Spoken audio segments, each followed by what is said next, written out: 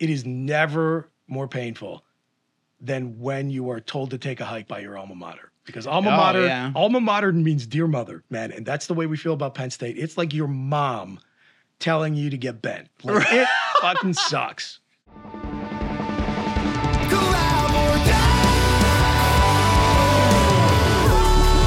We're always collaborating at all times with the universe.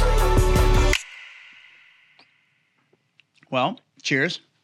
Indeed. This is the first podcast we've ever gotten to do together. I know, right? No, that's not true. You were a guest on the obligatory podcast where we tried to talk about Game of Thrones and the audience hated it. It was nothing personal against you. It's just, sports fans did not give a crap about Game of Thrones. They didn't care about it. Yeah. Yeah. Well, we talked all day and we were saying about like what we were going to talk about. But honestly, I think like one of my favorite parts about like working with/for you is just sort of like enduring the collaborative process with somebody who also has to suffer through the same thralls. Indeed. And yeah, I mean, I feel like the things that I see us go through for like obligatory and for, the Blue White Players show, a lot of the times the gripe that I have is that we're not really we're in this position where it's like everybody wants to advertise. Everybody wants to have, not in my experience. Yeah. Well, yeah. They want it to happen for them. They don't want to be a part of doing it. They just want it to be there. Sure. And we're kind of in this place where they love that it exists and they would love for it to be free. Right. Yeah. It's pretty much the entire media complex right now, right? That's why Netflix is probably going to have commercials on it real soon. Oh, that's going to suck. That's going to be terrible. No, as you know, though, I mean, this shit needs to get paid for. Yeah. And, how does that happen? Netflix builds, their studio space off the backs of a lot of, they were smart. They kind of invested early in trusting that Netflix studios could do a lot of things. They did the Marvel series that they were running with when they first started with like Luke Cage and Daredevil and all of that, like licensing these Marvel television series for Netflix and not, it didn't start there, but like they kind of backed themselves into this corner where they have to produce all of this stuff to really they can do whatever they want. It's not really a corner when you're basically in this position where you can do whatever you want because you've got the money constantly funding it. They've got the attention there. I think you're always in the corner, though, once you become publicly traded, right? Yeah. Because then you become beholden to your ability to pay dividends, which is sometimes not a good position to be in when you're in a volatile market space, especially a creative one. Yeah. So, like, I feel Netflix's pain in a way, right? Because their subscribership is dropping. Yeah. And that's what they were funding this massive creation of content with. And now that that's starting to dry up, they've got to find a reason to bring eyeballs back. They got to bring subscribers back. And that means they've got to create compelling content. And that goes back to what I said before. Somebody's got to pay for this shit. Right. Yeah, that's like the ultimate catch because we're in this place now where it's like it's not like the movie studios. I just listened to Quentin Tarantino was on the Two Bears, One Cave with Tom Segura. Yeah. And it was actually really good, not from necessarily all the things that he told some like behind the scenes stories, but what was really cool about it was like, or no, it wasn't Quentin Tarantino. It was Kevin Smith. And he was talking about Tom Segura did 3 short films. And he produced them for like 1.2 or 1.3 million or something like that. And for reference, all 3? Yeah, all three of them. Ah, good for him. And which is like a lot. But Kevin Smith was like, "What? Who's giving you this money?" He's like, "Oh, I paid for it out of pocket." Which obviously, if you have the luxury of doing, you can do. But like Kevin Smith, I think like he spent maybe a little over $200,000 for the first Clerks movie. And so he's like, which was a lot of money back then. Right. Yeah. Right. That tracks. But the idea that, you're in this place where if you could self-fund, obviously that's the way to go because then nobody owns anything and you can do whatever you want. The internet is the Wild West in that regard still. Yeah, sure. But like for the smaller time creators, there's just such a spectrum. Like you've got the top tier movie, like Marvel movies grossing billions of dollars. And then you've got the all the way down to the far end where, smaller companies, smaller media companies, or just smaller video aficionados, people that like want to create short films and things like that. Pablo Lopez, for example, for the Center Film Festival. He's like this really creative person. He's got the organization to get everything done, but the funding to get the stuff done is, I mean, you want to pay people for their time. And I like I've done independent films in the past where the pay is non-existent, but the requirement to my schedule is so minimally invasive that it doesn't stop me from being like, oh, I want to do it. I can do it as a passion project. The problem with that is without the money to see that through to the finish line, I have a bunch of, independent films that I've done that have never seen the light of day. And is that right? There were things that were supposed to make festival runs, and I've done like a zombie movie. I did like a samurai gangster flick, and like all the things that I love to watch, and I want to be privy to. Can I see the samurai gangster flick? I don't know that I've ever seen a finished edit of it. I have all of the footage. I was tasked with maybe doing a re-edit on whatever it is that I would do with an edit for this film. Gotcha. But it was shot in such a way and in such a time where I had no video inclination or that style of like compositional creation in my blood that I just never got around to doing it. I'm sitting on the footage. I think I've got it in my Dropbox. Like I would love to do it. It was shot on film.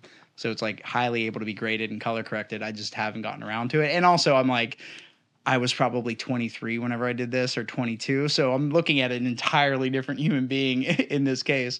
But this split between, the top movie studios and the smaller creators is like, to some degree, you can get away with like how strong of a visionary you are and what you can really kind of piece together. Like I believe in the underdog story, that if you can pull it together through a great idea, great vision, and you're able to execute on a shoestring budget, that's awesome. But that is not the case for the majority of people. And we, in the event of doing like production type work for, broadcast shows and for the Blue and White Players show, for example, like we have these avenues for outlet, which are essentially just places that's like a channel on television that should be getting advertised on. But when we go to anybody to see if they want to advertise, it's like pulling teeth to get them to do it. And maybe there's something to be said for how much like traditional television marketing and advertising has kind of died off and gone the wayside. But I don't know if you've noticed in the last 3 years, but YouTube ads has gotten really, really aggressive. Insane. So that I think is the biggest problem with the entire media industry. Going back to, it's okay if I swear, right? Yeah. Yeah. Going back to somebody's got to pay for this shit. The old model was, imagine like an enormous pie of all the advertising and marketing dollars that get spent in a year, from like Audi and Coca-Cola all the way down to like the local mom and pop shop. That got split up so many different ways because it made sense for the mom and pop shop to buy ads in the local newspaper because they were serving a local clientele, and that local newspaper could charge them a premium to reach that audience and therefore have the money to provide local news coverage, right? That's been totally obliterated by like 3 companies. Yeah. Like Google, Facebook, primarily Google and Facebook, have sucked all of it up from every level. So now Audi's paying the same company that mom and pop shops paying. They're not paying the Center Daily Times to do an ad. They're just buying Facebook ads. Yeah, the difference they're doing YouTube ads. The difference is the budget, but that tiny mom and pop budget times 40 or 50 kept people employed and created something unique and non-homogenous in the old media ecosystem. Yeah. Now, their dollars aren't going to support local content creators. It's going to the same faceless multinational that Audi's spending money with, right? That Chips Ahoy is advertising with. And so you're not just competing against the medium in terms of its distraction, right? Like, so like newspaper was the first to die, like television, radio, they're both getting hit. All the traditional legacy media outlets, they're competing against all the advantages that the internet and mobile has over them, but they're actually literally competing for the same dollars. Yeah, now. Same pieces of the pie. Yeah. Yeah, it sucks. Yeah, I mean, and so... Or, I mean, it doesn't. I don't know. I'm a capitalist. I believe in the power of creative destruction. So it's like, it's not like television or radio in and of themselves are virtuous in some way, right? In fact, I've seen, just recently, I was either reading or listening to someone talk about a study that showed, it might have been on a Rogan podcast, where they talked about how we got demonstrably dumber once television gained widespread adoption, and not just dumber, but our civic conversations became far less nuanced. Yeah. We got way more sucked into the us versus them binary, and it turned us into more simplistic thinkers. So I'm not saying the internet's going to turn us into any kind of better thinkers, but like TV didn't do us any favors. So my point is, it's not like we've got to save any of these legacy, like newspapers. I'm not saying we got to save those as an ends unto themselves. But what I am saying is that, like, you look at that Amazon television series around Lord of the Rings, right? Yeah, Rings of Power. Yeah, like largely panned from what I can tell. I'm sure there were people who watched it. You know me, I'm kind of a crank. I'm not into like a lot of like reboots and sequels and stuff. And I am also like a really curmudgeonly Tolkien purist. So I'm not interested in like Amazon fan fiction in the Tolkien universe. If you like that, that's fine. I don't care. I didn't watch it. From what I understand, a lot of other people didn't watch it. Amazon sunk $500 million into making that show. And it doesn't matter whether it's a failure or not. That's right. Amazon found that between the couch cushions. Right. And so when all of this money, production money, marketing money, talent, resources, it's all being concentrated at the top. And the system is so top heavy to the point where there's no consequences. There's no consequence for failure. I can spend $500 million on a television show, greenlight it for 5 seasons, and if nobody watches it, who gives a shit, right? Because it's only on Amazon Prime, which you signed up for to get the free 2-day shipping anyway. Like the video is like a bonus. It doesn't even matter. It puts a ton of downward pressure on any kind of independent content creator who tried to do what we did with our television show, which was serve a niche audience and independently produce and distribute to a legacy media platform in television. Like when I hear myself describe it this way, like I can kick my own ass. I may be the stupidest person in the universe. And if I am, I blame television. Well, I mean, to your credit, the audience of legacy alumni that would want to watch those kind of niche programming and those kind of shows are not the same people that are maybe going to be... There are a lot of folks my age or older who stop and want to take selfies with me when I'm walking into Beaver Stadium on game day, trying to watch a Penn State football game. God bless those folks. I appreciate each and every one of the folks in our audience who enjoyed what we did for 7 years. Right. Yeah, I just think like the real hurdle that I get frustrated with the most is that they know when it comes to video marketing, like the statistics are in. Like you need video content to market anything you're doing, regardless of whether or not it really revolves around media in the first place. Like I always loved that Gary Vee kind of pointed out, like if you are any business, you are also in the content creation and media business. And I think to me, that seemed like a really foreign concept at first. I'm sure that's the majority of the audience of people that would hear that and try to interpret it or interpolate it however it makes sense to them. But TikTok during the pandemic, 1,000,000% turned me the fuck around because I'm watching people that are like, I started following people that were like ADHD therapists. Yeah. And I mean, like obviously the algorithm, China's got me down pat. They know who the fuck I am. I'm not hiding from TikTok. I'm laughing at the notion of ADHD therapists on TikTok. Right. But that's I mean, great. this is somebody... That's like AA counselors hanging out in your local corner pub. Yeah, exactly. Hindsight, that is very funny. But for me, for it to hit me in that regard, it was like, I started to get a few different ones. And I found one that I like. He's an older gentleman. I don't even remember his name. I just know him when he pops up. And he would say things that'd be like, oh, you know, like a lot of people that are neurodivergent suffer from this, yada, yada, yada. This is somebody who is otherwise specializing in some field of therapy that he could just remain in his office, never do anything. But we're talking about a guy who, just because he put it out there into a generation of people that have been diagnosed with it and actually have the ability to like go to therapy themselves or, be diagnosed and be treated for it, are coming across it on an app that is oddly enough geared towards people with ADD. But then you get to this point where you're like, oh shit, like this is a platform that he had to spend nothing to do. It's, set the phone up on a tripod. Like it kind of, in my eyes, dumbed down the level of production that needed to go into like music. I see this with specifically because I work with a lot of independent musicians. I work with a lot of larger musicians, and they're the separation between the two.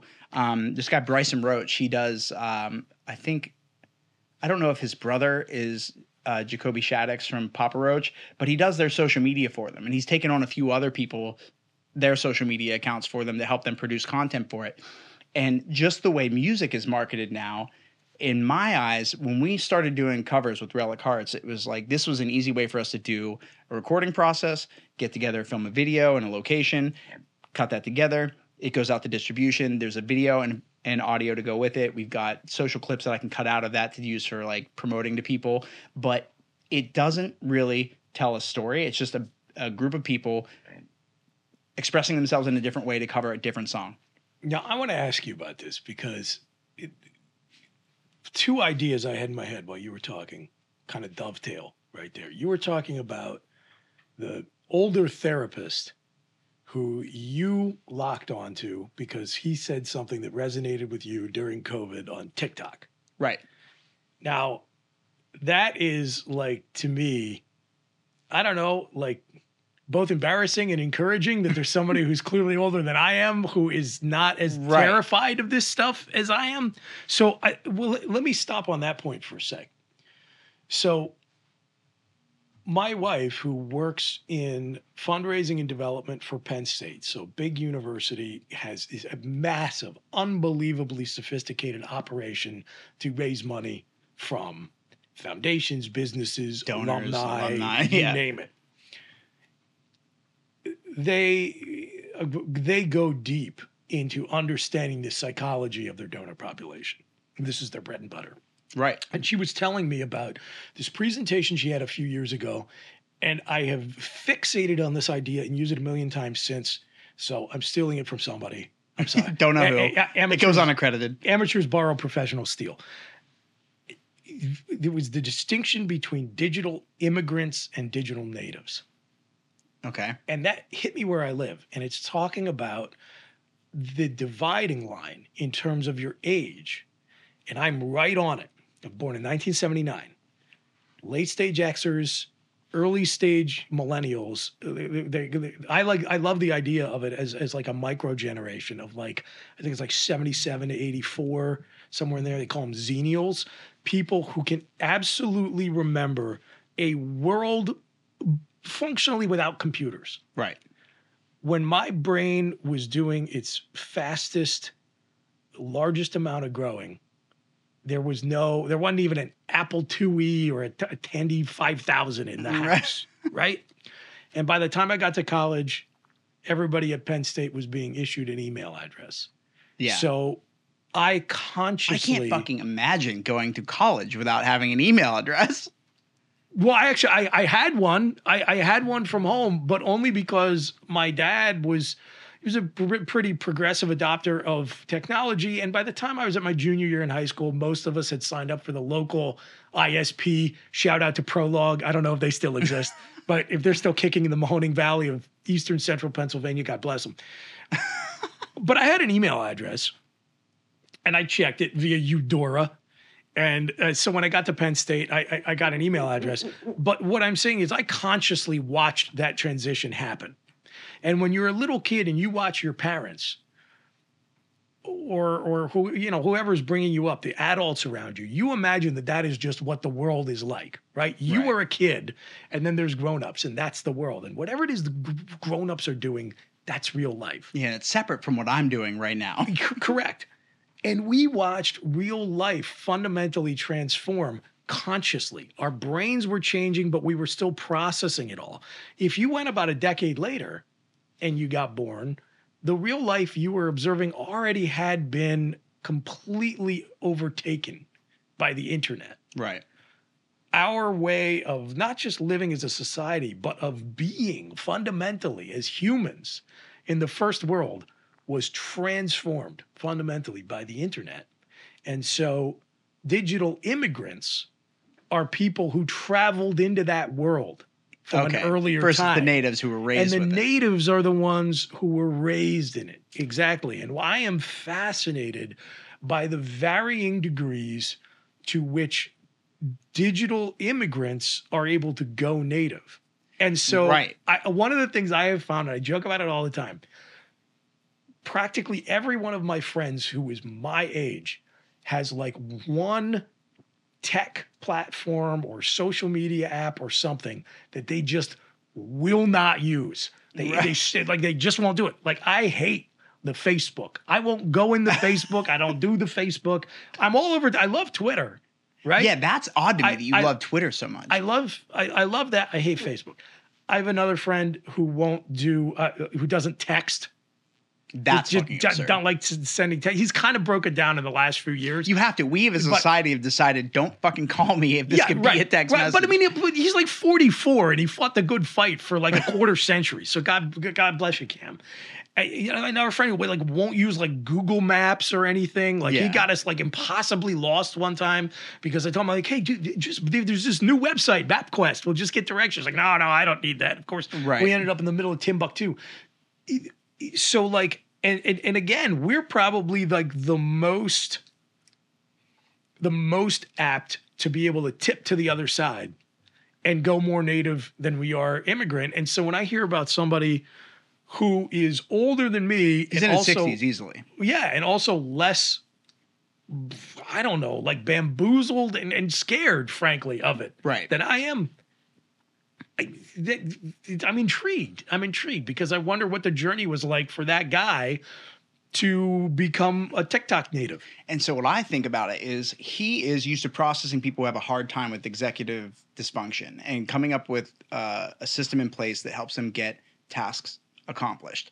And so for him, I would imagine he could have a day full of people he talked to, and off the top of his head, it seems like something he might do at the end of his day where he's just like, a lot of times I run into, and he literally breaks down like people who have a problem with this. He stands as a testament to the fact that like this dude is out of the generation of people who should give a shit about TikTok. And he leaned in hard to it. Yeah. His videos, tens of thousands, hundreds of thousands of likes, depending on what the topic material is. And if it resonates, it's a situation where like if you are clicking on a bunch of ADHD oriented material and this dude pops up, you're getting this information upload to you that is like real tangibly new information that is like, it feels like it's disruptive to all the bad patterns that you suffer from. And so, during the pandemic, TikTok comes around. I wasn't on it. I was dating a girl who was like, oh, you got to get on it. You got to get on it. I'm like, yeah, everybody keeps talking about it. And it used to be called Musical.ly. And Gary Vee was like at the forefront of this. Is that right? He starts talking about it. I had the app on my phone still from whenever it was Musical.ly, but once it updated it to TikTok, it changed the name to TikTok.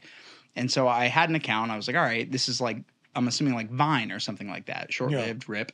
And I open it up and I'm just, you just kind of start liking and scrolling and seeing what you like. You like things you think are interesting. You skip past things you don't. And it starts to curate this algorithm of shit that you're interested in. And the rabbit hole is fucking deep. Now, what I was trying to get to earlier was he is this older guy. He's doing this and he is, to me, like sort of breaking I was like, what excuse do I fucking have to not do this if this guy can do it? And all he's doing is regurgitating the shit that he's running into in his day that he realizes is like this ongoing problem amongst a large portion of the people that he probably sees. And so he sits down, he has these, nuanced little quick minute and a half long conversations where he kind of does, this is what I usually suggest to them and that kind of a conversation. And then on the flip side, the quality, what I was alluding to with the music side of things, music used to be like YouTube was like the end all be all. Well, then YouTube had to start competing with TikTok and they launched YouTube Shorts. But then they kept the algorithm separate for YouTube Shorts and YouTube proper. So you could post a video on YouTube Shorts and it would blow the fuck up. Because it didn't link directly to your YouTube channel, there wasn't really a crossover to your main channel that wasn't Shorts. So not helpful, which I think they've recently corrected as of like this year.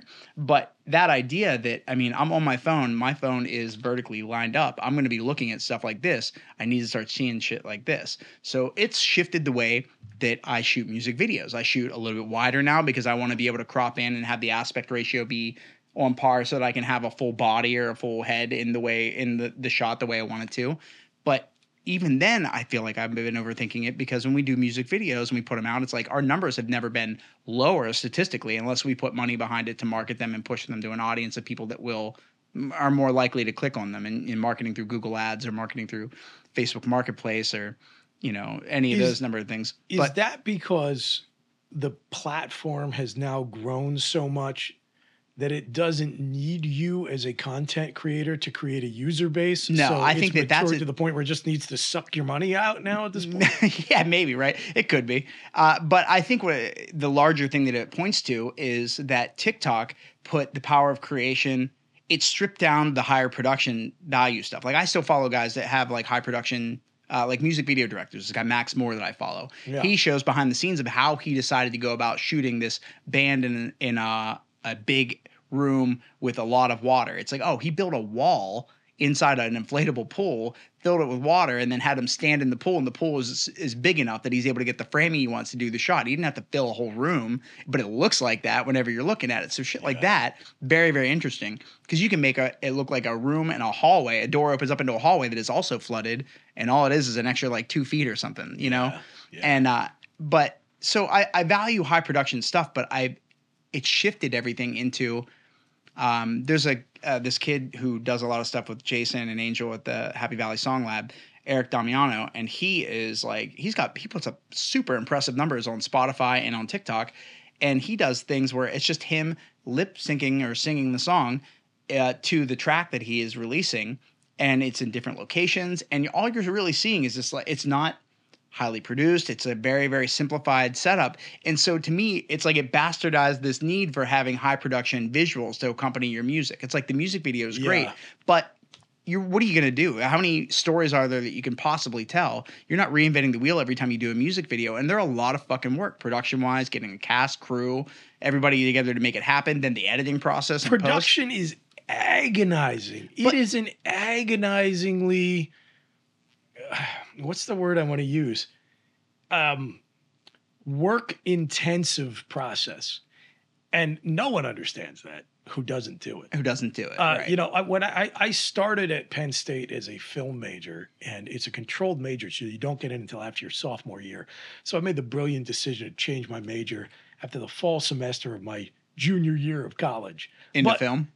No, out of film. Okay. Out of film, because I was surrounded by people who so clearly had a passion for the industry and the medium that I did not have.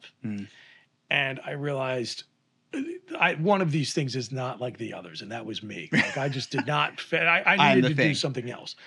But in that time, I already gained a deep appreciation for the fact that engineering is architecture. Those are two of the toughest, most laborious majors on campus. Laborious was the word I was looking for before to describe production. Yeah.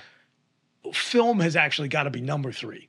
You've got to produce a 20-plus minute final feature your senior year, and you got to do and finance everything yourself, and that sucks, and it's a lot of work, and it's a huge pain in the ass. And I mean, it will take your heart and soul, which is why if you don't have the passion, you're not going to do it. And, people look at video and they realize now that because they can shoot with their iPhones and, they can plug in little microphones, they think that's production. I remember having an argument with a friend of mine. We served together on the board of a nonprofit, and we were doing a local project around a piece of architecture here in town. And I wanted to make a promotional video for it, and I wanted to hire a professional to come in and do it. And he said, Chris, you are investing way too much time and energy into this. We don't need to go through this rigmarole of getting somebody who's and at that time I knew far less about production than I do now. So I didn't know how to do it, but I knew what was good and I knew what was bad. Yeah. We don't need to do any of this. He said, I could go down there with an iPhone and in a total of 35 minutes, produce what you want to pay somebody to take weeks to do. And of course, I knew he couldn't have been more wrong, but I said, that's great news. Right. That's awesome. Love to see it. I can't wait to be proven wrong. Go down there tomorrow with your iPhone, and you know what? Forget 35 minutes. Just get it to me by the end of the week.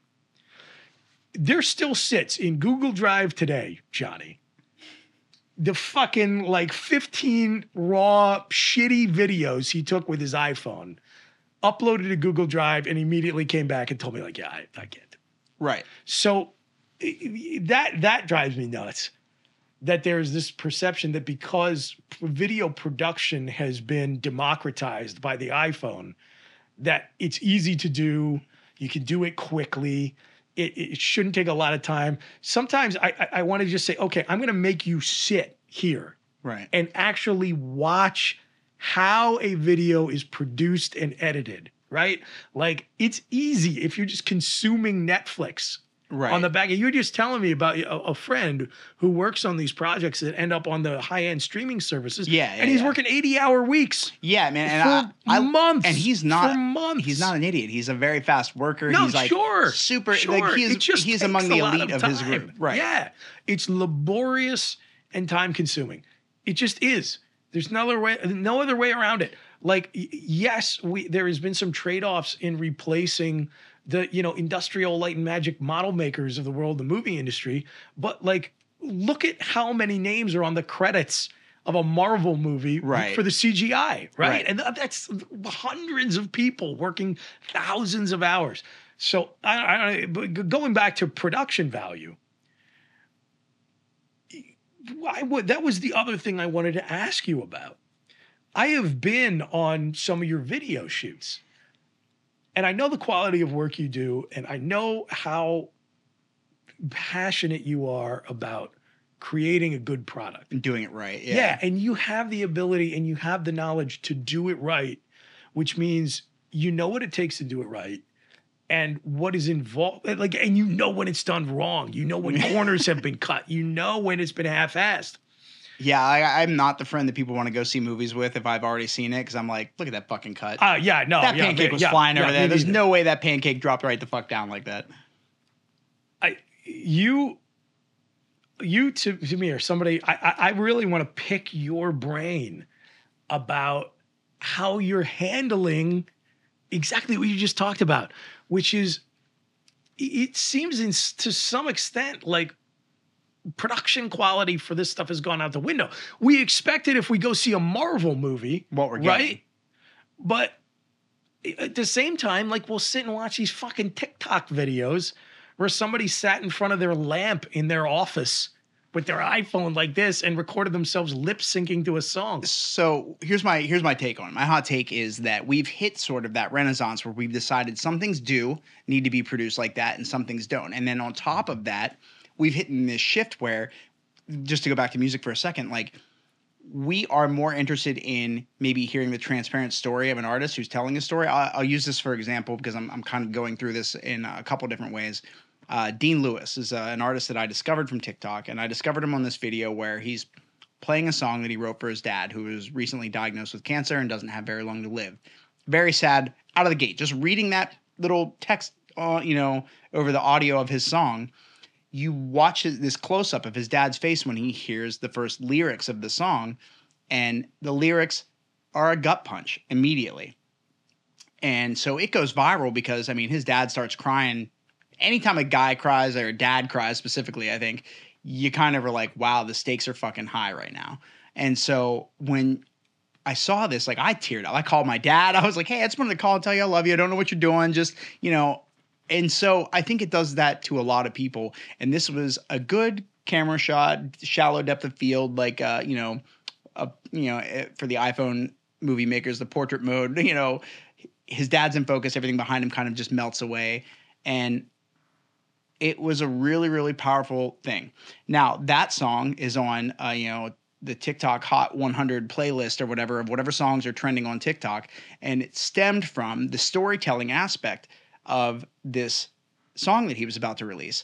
And what's brilliant about that is that it stemmed from all of the right places that you want people to connect with your music. You want them to have a visceral experience when they listen to your music so that they connect to it.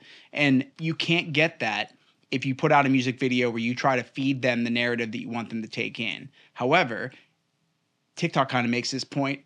What if you just told the story of where it came from? And so I know a lot of artists are like, this is a song about whatever. So if this resonates with you, click that like button. Hope you enjoy it. And then they just play the song. That's like their intro tag. They go right into the song. It's 30 seconds, 15 seconds. It's the hook or whatever it is. And so there's this now split where it's like, okay, we appreciate the Marvel movies, right? And then we also watch the TikTok movies. We've just sort of decided that, like, certain things can exist as these short form, lower produced, lower, not just, they can't be low quality conceptually. Like, good content still rises to the top. Like that's still the truth. Right. And so you can't save a shitty story with a high production, set of cameras and lights and the whole rigmarole and the crew. But you can have a shitty story. There was like a snowball fight. This is like maybe 3 or 4 years ago. I forget the director. He's like a good action movie director. And he filmed a snowball fight scene completely on iPhone. And it was edited together, but you have manual controls over some of the functions in the video settings. And so you can do a high shutter speed and make things seem more epic. And he does his kids in the backyard playing with the snowball. And it's everybody. I want to say it was Christopher Nolan for all I know. Like it was literally something that was so dramatically cool looking for just being shot on an iPhone. And that's like the extent of where it can go. But we've accepted that certain things don't need to be high produced. And in fact, the right story told in a lower budget manner can be funny. There's this guy on TikTok who I'll sing his fucking praises forever. His TikTok account is Felanious Falafel. And he does this thing as like a blue collar worker where he's got this real Southern drawl and he talks and he's like, he pretends off screen that some character who's his boss is be like, hey, we had a really good year this year. We are banging out the production that we need to through the roof right now. We are hitting record numbers. And he's like, and so we wanted to talk about how we could reward you. And what we decided was we're going to give you guys, and he's like, please don't fucking say pizza party. And he's like, we're going to give you a pizza party. And so then he cocks off to him and like talks shit. And it's all a bunch of these stories. And I think he eventually, like his TikTok blows the fuck up, millions of views. He eventually gets fired for something. And like the world could not have been quicker to want to fucking support him because he sings to the fucking heart of every blue collar or any, grunt retail worker that has to deal with some, he like one of the jokes he makes was he joins a retail. He's like, oh, retail, this should be fucking easy compared to making shovels or whatever the fuck he was doing. And then you get some asshole Karen that comes in. He's like, give me a fucking break. Like it literally exists everywhere in every market. And so it's like a green screen thing. So like his face is kind of blurred out a little bit on the edges because it doesn't quite key him out perfectly. Yeah. But he, his background is like a Bath and Body Works whenever he's in the retail store or a shop whenever he's in the manufacturing plant. Yeah. There's like an intentional kitsch value to that. Right. Like the low production quality in that situation is a feature, not a bug. Right. But I look at like The Whitest Kids You Know. Did you ever watch that? They were like they were kind of on par with like Derek Comedy or like Saturday Night Live, just like sketch comedy. I mean, I'm aware that they exist. I haven't really watched it. And they had some like really funny shorts, but they were produced and not maybe necessarily overly well, but they were funny and they were only like 2 or 3 minutes a clip, and they just kind of told these off the wall, like there's a group of people sitting in a room and there's a piece of shit on the fucking office table. Okay. And everybody's like, did somebody shit on this floor, like on this table? And like, he's like, no. Like, and he just wants to go on with the meeting because it was like very clearly him. And like, just silly premises like that. These were not like high end production, like Saturday Night Live sets, but they were like able to kind of capture the lunacy of just silly moments that, akin to that we run into.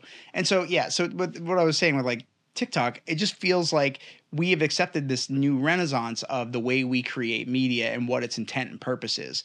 And so I'm a fucking like aficionado nut for having high production quality to things. And that's almost in everything. Same. It's a curse, isn't it? Right, for sure. But I'm not a purist about it. Like I can appreciate, like when it comes to music, I loved Linkin Park growing up, and those were like heavily processed songs and tracks. Like I like this band Bring Me the Horizon, and I happened to be in the studio before one of their big records had come out, and it was called Sempiternal. And right before it comes out, I'm getting to listen to it in House of Loud in New Jersey with David Bendeth, who's just like a brilliant fucking producer. One of my bucket list producers I would love to do a record with someday. And he's playing us these songs, and I'm like, wow, this is fucking massive. Like, it's so epic. And he's like, yeah, there's 144 tracks on that song. And I'm like, where the fuck did they go? Like, to me, that makes no sense.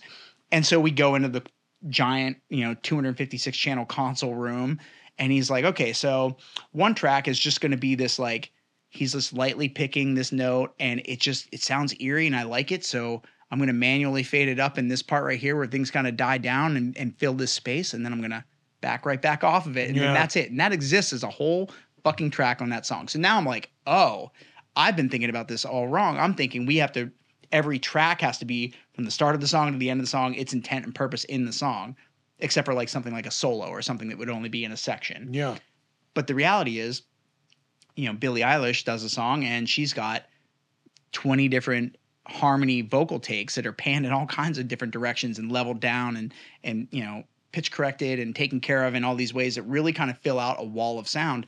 And then you're like, oh, here I am being a dickhead, just like double tracking left and right for a lead, left and right for a harmony, left and right for another harmony. And then there's 6 vocal takes and that's the whole song.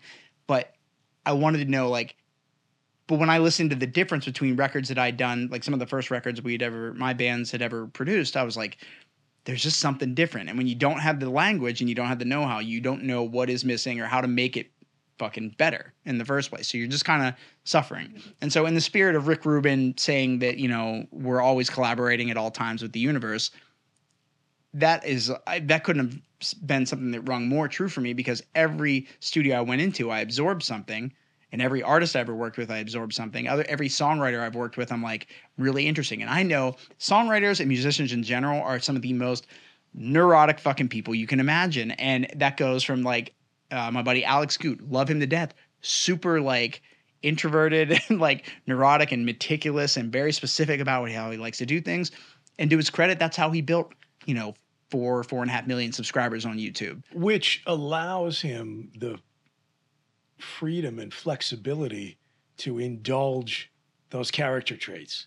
Right, for sure. It's like you can't level of meticulousness would not be tolerated if he could not bring to the table the credibility of his 4 million subscribers, which allows him to say no, shut up. You're wrong. I know what I'm doing. And he would let never me be say meticulous. It like that, but he kind of does. Yeah. He kind of does. Yeah. When he called me to first do some video work with him about a year ago, he was like, I got this band that's giving me shit about this thing I want to do. And I'm like, excuse me, I'm responsible for billions with a B views on YouTube. I think I know what I'm talking about. Now, the danger in that is I put my pants on one leg at a time. Just like everybody else. Except after I put my pants on, I make gold records. Right. Yeah. Right. Okay. So, and so to his credit, it's that can be a vice and a virtue. The vice side of it being when you rest on your laurels and you're so convinced that I've done it this way before, and this is how it has worked in the past, and this is what I think this is just what tends to work best for me. That is not a catch-all for what can and should be done for you. Sure. For the next person or every artist. It really, really does vary. And the landscape shifts, just like in film, just like in, Netflix series. Now it's when we were talking earlier about that money has to come from somewhere to pay for this shit. The idea is, I think, and sadly, we have to hit some sort of an equilibrium, and it looks like it's starting to happen in the form of YouTube ads, Netflix having commercials going on. And it's the most frustrating thing ever, because it felt like with Netflix and, Hulu, if you bought an ad-free account, you were spared having to deal with this shit anymore. And honestly, I think that's almost the fucking point. If you want to see the money raised for this, I will pay $10 a month for a service to not have to deal with commercials anymore. I've done it since the beginning. I could have Hulu for $6.99, or I could have Hulu for $12.99 and no commercials. Guess what I fucking opted for? There's nothing more irritating. I don't want, my generation and the next generation after us, we are so fucking sick of being sold things, because it's everywhere. We're sold shit everywhere. You can't watch a movie without being like, oh, I guess fucking Pepsi sponsored that. Or, so I just watched Spirited out on Apple TV Plus, and it's Ryan Reynolds and Will Ferrell. Oh, was it good? And I thought it was good. Okay. And it's towing a very interesting line. You're telling Charles Dickens, story again. And it's I've already seen the original, and I really like Scrooge. How are you going to ask, how does it track to Scrooge? They fucking pull it into the mix. They make it meta commentary. They're And so when you do that, you're like, okay, I am watching something different. And so now I'm getting a fresh take on an old classic in a way that is very, very interesting. But one of the things you see is they're like, oh, they're lingering on this Sephora shot where they're standing in front of it for a little while, and then like not even 2 beats later, Will Ferrell's like, oh yeah, we got to deal with them, and like calls it out, and that to me is fucking hilarious. And I think if the advertisers think that they're getting a break in the future, they're not. They're going to be the fucking butt of the joke because we know like you can't fool me anymore of where this money is coming from. But stuff still needs to get marketed, and content still needs to be made. And so people got to get paid somehow. And that, again, is, to me, the conundrum of the time with media, along with what you just mentioned, the meta commentary on Scrooged. One of the other trailing effects of mass media, especially video mass media, is that I think we have reached a point where we've had so much of it. And we have now had a couple of generations raised on what I call uniform stimuli. If you were born in the backwoods of the Pacific Northwest, or in Los Angeles, California, or in Lehighton, Pennsylvania, in the early 1980s, you watched the same Transformers cartoons. Right? So the same websites can sell you the same $55 Optimus Prime t-shirt because of the value of the nostalgia. Right. But I just saw a trailer before I came in here today. There's another damn Transformers movie coming out. It's 2022. Like, meta commentary, why are we doing this? Because we ran out of original shit to make. Yeah. We made a ton of it, and now it feels like the only things we can do are Stranger Things. And I like Stranger Things. It hits on all the nostalgia undertones of the Goonies. It's a nostalgia play. It's meta commentary. It's Marvel movies. Where do we go from here? Like, right. is the nostalgia play to my kid when she is an adult going to be a reboot of the reboot they made, right, to get me to take her to the movie theater when she was a kid? So we're just gonna like one generation after another of analog media, where every time you copied a VHS tape, the signal quality got a little shittier. Right. We're just gonna keep getting like worse and worse Optimus Primes and Stormtroopers into perpetuity until like the bomb drops, or like an even worse pandemic wipes us all out. I ask myself these questions, like, have we hit the wall and crossed some sort of creative Rubicon where there's just nothing else to do with mass culture? There's never going to be a next Jaws or Star Wars. I'm talking 1977. Star Wars. Because that was a perfect storm inflection point of technology and society. And that's it. And now it's done, and we did it. And it's irreplicable because those two films created the blockbuster, and we now live in the future they created. And in that future, there is no next.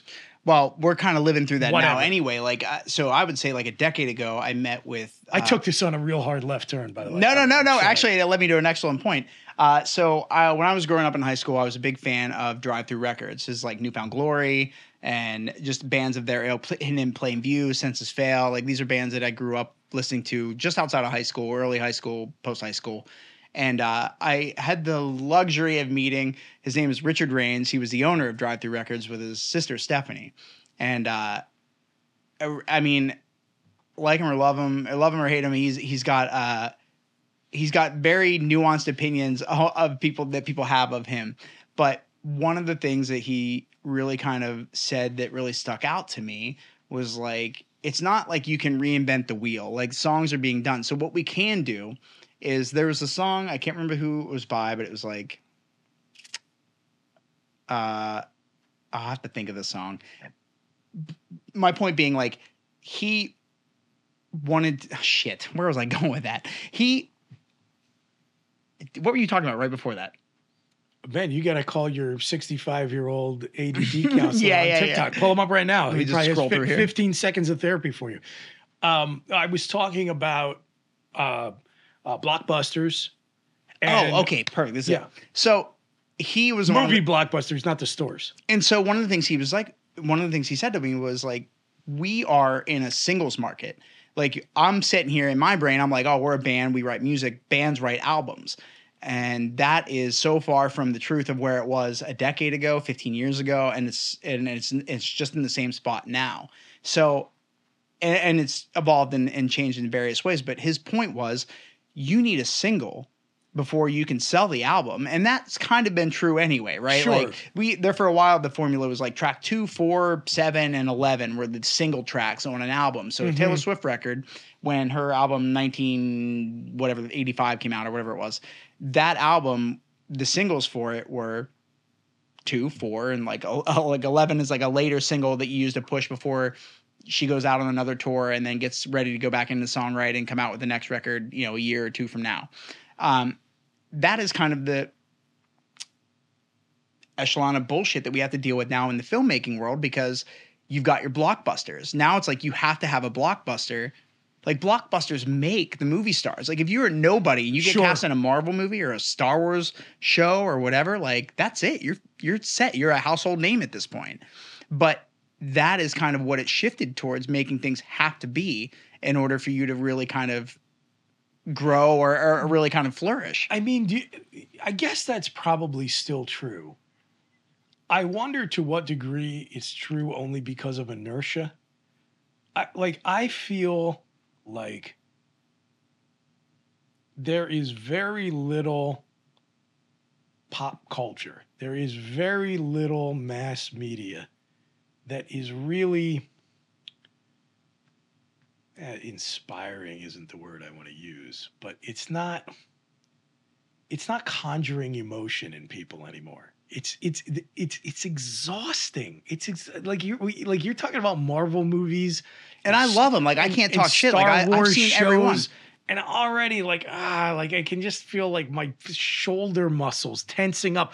Like it was such a cool experiment to try and successfully pull off, to do a decade worth of an interconnected cinematic universe, right, with familiar characters in a new way, new life breathed into them by really charming, idiosyncratic performances by really talented actors with great big budget special effects, and they stuck the landing, and it was an entertaining journey that you could take not only as a viewer, but because it spanned so much time, you could bounce your own life up against it. Like I can remember, like my wife and I were dating when we saw our first Marvel movie, and like we had to get a babysitter before we went to go see Endgame, right? Like, but that was cool.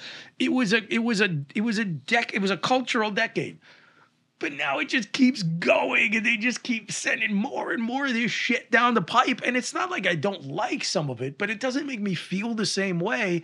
And I am left with no anticipation for what comes afterwards. Like, what is the next thing going to be in terms of not only how we entertain ourselves, but this stuff is so important for the way we construct our shared identity. Yeah, that's I mean, from the philosophical perspective, yeah, definitely.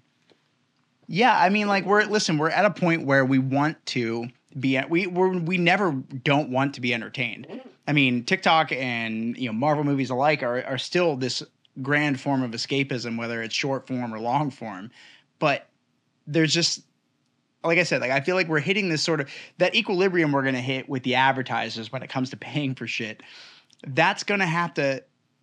There's going to have to be some really nuanced discussions that take place on how we do that, because it just makes everything else underneath the top 3 to 6 companies that can pay for everything. Yeah.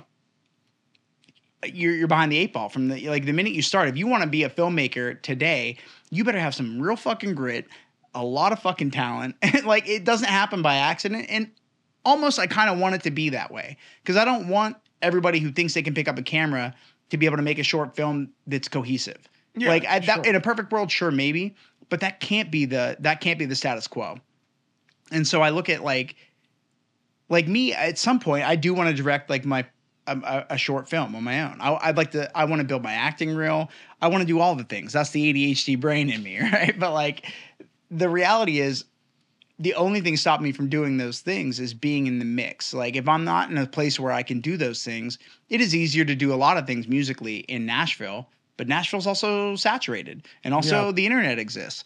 And I have too many examples of the proof of like a good concept or an excellent execution on an idea can go so much further than being in, you know, Los Angeles or being in Nashville or being in, you know, Portland or any, you know, A or B market where you're out there able to kind of pound the pavement. Like long gone are the days where you can just like flyer a town and have a bunch of people show up at your show later that night. Like we have shit to do. I've got TikToks to watch. And if I'm comfortable, I'm not leaving my fucking bed. If I'm on TikTok, I could be on this thing for 3-4 hours if I feel like fucking up my whole day. Is this sustainable in your mind? No, of course not. And so the equilibrium has to be how we sew all these together, because like what's going to happen? Like we again, as a society, right? We just can't keep subsisting off 15-second dance craze and lip sync videos forever, right? Or can we? Well, I don't even know. It's more nuanced. I'm a digital immigrant. I'm scared of all this stuff. It terrifies me. me. All people shouldn't be, because I think when I talk to you, the things that I would sing your praises about whenever we're talking about things that you are very strongly opinionated on, you're also well spoken. Like you have this killer vocabulary. So I'm like, to me, if you came across my TikTok feed, there's a guy I follow who just does Straw Hat Goofy, I think is his TikTok name. I know. That's just as bad as like Devil Hunter 69 shooting you in Battlefront or whatever. But like this guy, he sits down and he talks about these very nuanced ideas of things that he likes about Marvel movies. And then the ramifications of that is when Disney opened up that Star Wars like themed hotel, they invited him and his family to come and stay for a week free of charge. They wanted them to come down and do a review of the place. So he's like, I'm a huge Star Wars Marvel guy. Disney owns all this shit. Yeah, I'm going to go down and do it. And so like just all of it is too much for me, Johnny. Like just having a conversation like we are right now where you're like, yeah, there's this guy who's a really deep philosopher. His name's Hot Dog Lawnmower 32. It's just my brain just struggles to process it. And I want to process it because neuroplasticity is so important, right? I'm like, that's a neuroplasticity, Chris. You just a Hot Dog Lawnmower 32 probably has something really profound to say if you can just get past what to you seems like a silly name. And maybe that's your discrimination because you're a digital immigrant, asshole. And just like get with the times. But I'm also an immigrant in that regard. Like I'm still young enough that when the internet came out, my first email came from a fucking AOL disc, you know, and that was how I had 30 days of free internet. God bless you. How old were you when that happened? I want to say like 13, 12, 11. All right. Somewhere around in there. Yeah, I mean, I am not that much older than you. No. You are blessed to look younger than you are. I'm not going to out your age to the audience, but 37 and not even remotely proud of it. I don't know how the fuck I'm still here at 37. Good for you, man. The best age to be is the one you are. Because you've never been that age before and you never will be again. So enjoy what's new. I mean it. That's true. But and certainly you have no other choice. And it beats the alternative. Not being around. So don't bitch about it. You know, like with age comes wisdom, and you had your chance to be young and you enjoy. And back then you weren't wise. So enjoy your chance to be let me ask you, wise. What is the big, like if I went through your phone, I downloaded the app and I started your account and I said, hey, just when you're fucking bored, just when you have 5 minutes just to fuck around and scroll around. The thing is, it will learn you and it will find things that you want to see and put it in front of you. And the thing is, it's almost like, you know how you're really, I don't know about you, but if you've got nudes in your phone, you're very leery about showing anybody your photos album on your phone. You're like, hey, don't go left or right. Don't scroll left or right. That's a new generation. I get that. But TikTok is almost the same way, because what you're going to scroll through, you're really kind of getting an insight into what it is that they are clearly interested in that pops up in their, on their feed. So it's like this super personal thing to show people, because you're like, I don't want them to know that I'm a big fucking Marvel and Star Wars fan. And also I like, hot goth girls. Like that's none of his business. But like, there's so much stuff in there. There's so much information in there. I get like random things where like people show me how to do, like carpenters will be like, oh, this is the way to take a fucking nail out. Anybody's ever told you to do it any other way? They're morons. This is it. And then they show you something. You're like, how the fuck did I go 37 years and not know that that's the way to take a nail out? I agree. I like that stuff. I like that stuff on YouTube. Let me ask you. You are the generation that gets it on Instagram like 3 weeks later.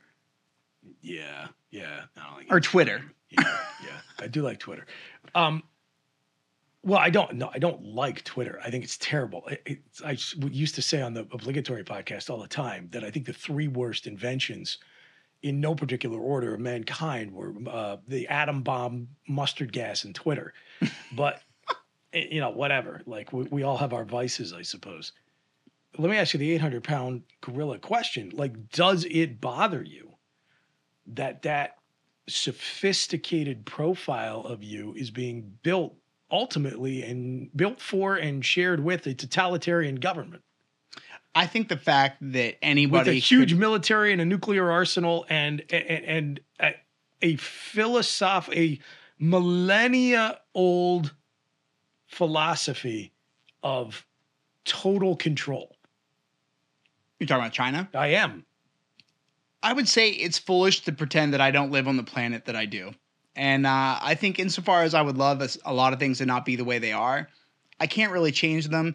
And like I can't change the fact that TikTok has really kind of revolutionized a way that there's a lot of people on that fucking platform. Yeah. The way they process media and the way they watch things. And so to me, I can your point abhorrently fucking object to it and say I'm not going to partake in it, but it doesn't change the fact that there's something valuable here.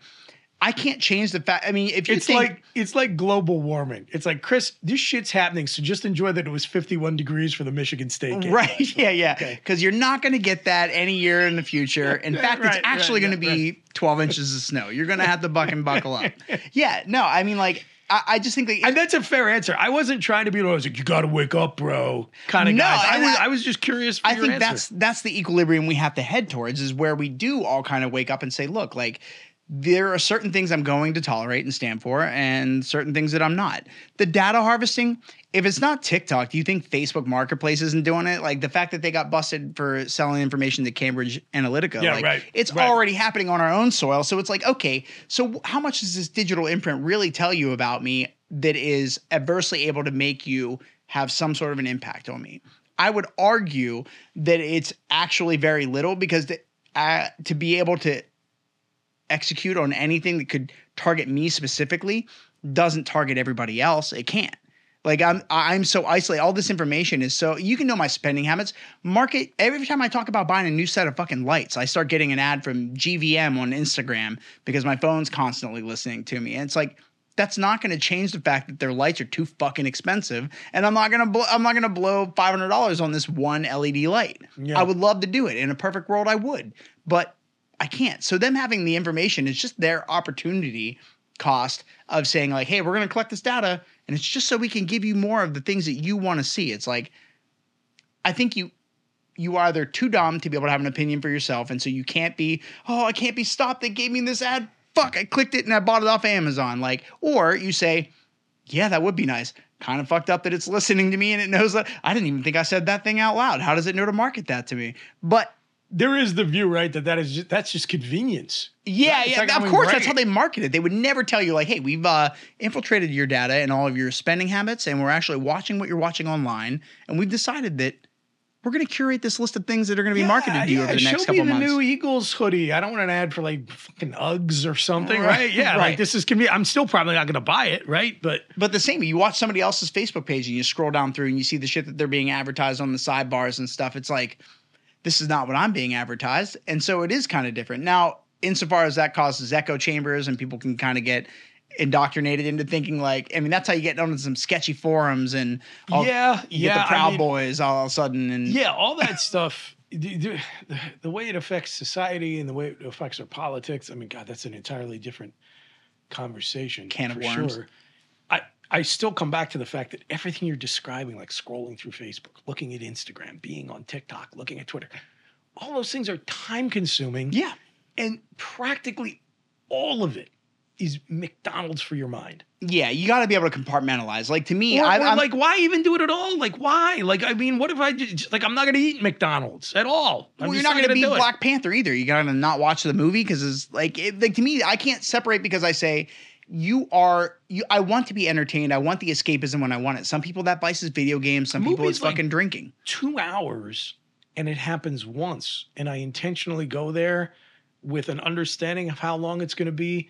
And when it gets to the end, if I liked it and I say, damn, I wish this movie could go on another 2 hours. It doesn't. They just kick me out of the theater done. and that's not. It's over.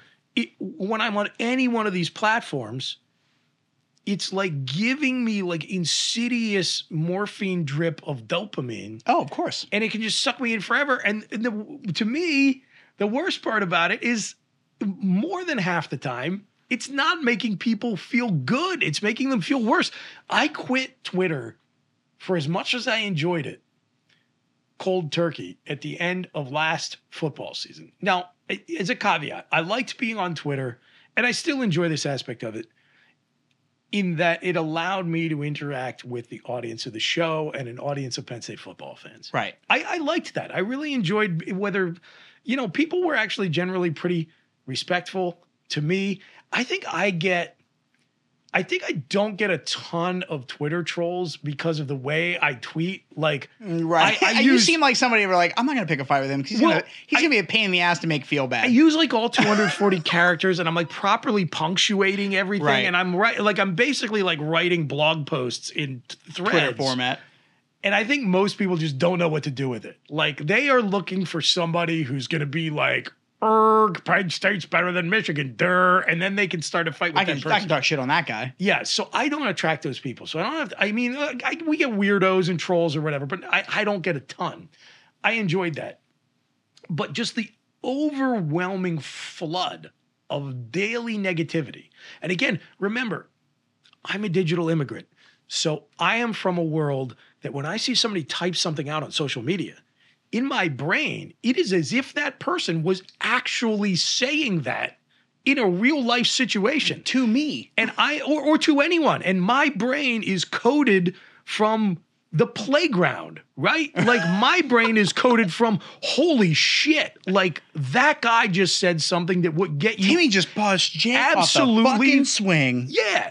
That would get you absolutely murdered after school if you just said it, which my lizard brain says that guy is either a like badass ninja or a complete psychopath, because only somebody who was willing to either fend off or take the beating that comes with making that comment would say something like that. A digital native realizes how disposable and meaningless all of this shit is. So they'll like get on Call of Duty and tell total strangers when they're 12 years old, they're going to like fuck their mothers and shit like that. And they don't think about it at all. It's totally consequence free. And so my digital immigrant brain is like reeling like, oh my God, the world is full of ninjas and psychopaths, and it's not. It's just full of digital natives for whom meaning has been totally stripped from language because the meaning hasn't. The medium is the message. Who is that? That guy? Oh, damn it! I can't think of the guy who's famous for saying that. Medium is the message. So like some comm professor somewhere is punching himself in the face that I can't remember. So anyway. Yeah, it's a value system that needs to be addressed, really, and that isn't so that something made me quit Twitter cold turkey, is what I'm saying. The negativity of it, and the only way I got back into it. Well, I don't want to cut you off, but I'll tell you how I got back into Twitter if you want to hear it. I do want to hear it. Okay, so I'm sorry for cutting. Because I can't get back into it. I have an account. I've had an account for years. Okay, I'm like, I don't know if I'm just not hitting it, or the idea of telling my every thought doesn't really placate my brain in terms of. I'm like, I'm sure people don't want to hear what the fuck I'm thinking. So I read, I forget where I saw it, but I think it was like a blog post or something. It was a really thoughtful, I thought useful meditation on how to get the most out of Twitter, which is kind of to your point about the stuff that's on TikTok. There's a lot of good information in there. There's a lot of smart thinkers. You're going to have to weed through some bad shit, of course. Information. And this person said, oh, you know what? I remember it was the Grow the Show podcast. So shout out to Kevin and Grow the Show. He was talking about how to use Twitter to promote a podcast. And he was going through like, I know Twitter, it's like this cesspool of toxicity. Here's what you do. And he gave 3 really good guidelines. He said, number 1, give yourself a hard time limit. Like I'm going to use for X number of minutes a day. This is what I was going to say earlier. I'm done. You give yourself this fucking segmented time. Like to me, which is hard to do if you have an addictive personality and that dopamine. Bro, I can't tell you how many times my feet have fallen fucking sleep, taking a shit, looking at TikTok because I'm leaning the fuck over. And then I step back up and I'm like, oh, fuck, I can't stand for like 35 seconds. Dopamine addiction. But that's how I know that's my moment to be done. Like Right, that yeah, half well, hour is all I'm getting. Well, I mean, kudos to you at least. I mean, that you know, you can look over the edge of the abyss and like tip almost all the way over and then, you know, like moved away from the microphone. Sorry about that. Yeah, and then pull yourself back. But he said, give yourself a time limit. But that's not enough. You've got to train the algorithm to feed you positivity and to weed out the negativity. So and that's trained. That's a learned behavior from the algorithm side of things. Use Twitter as a tool. If you're in a business where you're communicating with a customer base, like I was with an audience, you can use it for that. So follow stuff related to that. Follow accounts related to your subject matter and people who cover that subject matter or who follow that subject matter. And then anything else. Like, you know, I follow a lot of like, you know, business strategy and sales folks on Twitter. And then he said, pick one or two things that you're interested in. So I Philadelphia sports and like science are two things I'm interested in. Yeah. So Philly sports, science, sales, business, Penn State football. That's it. If you see a tweet from an account that is not related to those topics, mute it. Just relentlessly mute any account that is not producing content that's serving the purpose for which you are using Twitter. And I started doing this. And I will tell you, I'm not going to name them, but I found a couple of people who are in the Penn State football media who I think might just live like really miserable personal existences, because you know how you see tweets that people you follow have liked? Yeah. Like I would see these tweets from accounts I wasn't following, and everyone was just so like miserable and acerbic and nihilistic and made me want to go slit my wrist. And then I was like, oh my God, these people are aggregators for accounts I should mute. And so I just created a personal rule that whenever I logged into Twitter, if I saw on a tweet that one of those accounts had liked it, I would mute the account. And I did this relentlessly for like 2 or 3 weeks. And I created a Twitter algorithm, and I muted a few words. You curated an algorithm. I muted like Trump and like Roe and abortion and like I had the most beautiful makes you want to kill yourself feed. Like it was crazy. When the Dobbs decision came down, do you know what I had? I had people giving me like recipes and talking about like, you know, best strategies for creating a click funnel on your website and like updates on the Phillies. I was like, this is great. This is great. I can consume news that is provided in greater depth and with more permanence on other platforms. I guess it wasn't like I didn't know the Dobbs decision came down. Right. I just didn't have to watch every person, like strangers coming into my life, screaming at each other about it. And again, my stupid digital immigrant lizard brain interpreting all of it, it's like totally serious, thinking like, oh my God, if these two people are in the same room, they're going to fight. One of them's going to kill each other. When in reality, if those two people were in a room, they might not be comfortable with one another, but it would be two human beings having an actual in-person interaction that would play out totally differently. And so I just stripped all of it out. I stripped all of it out of the app, and it's the only way I will use it. I will never, ever, ever go back to Wild West toxicity Twitter. I just can't. I can't even imagine why anyone would do that to themselves. It's like opting into self-abuse.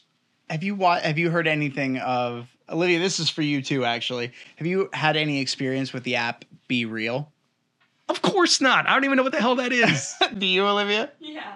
So I just have my first experience. Of course. I've never even heard of this fucking thing. So it gives you a prompt at a time where you can post every day. And if you post every day, it's like you can't bullshit. You can't show the highlight. You just show what you're doing right now. It's Be Real. It's not the fucking highlight reel. It's whatever you're doing right now. So if I'm a musician and I'm killing it to 10,000 people and I walk off and it's me in the shower later and it gives me that alert and I've got however many minutes to be able to like post my my photo or clip or whatever from the day. You can only take a video like actively in the app, I think.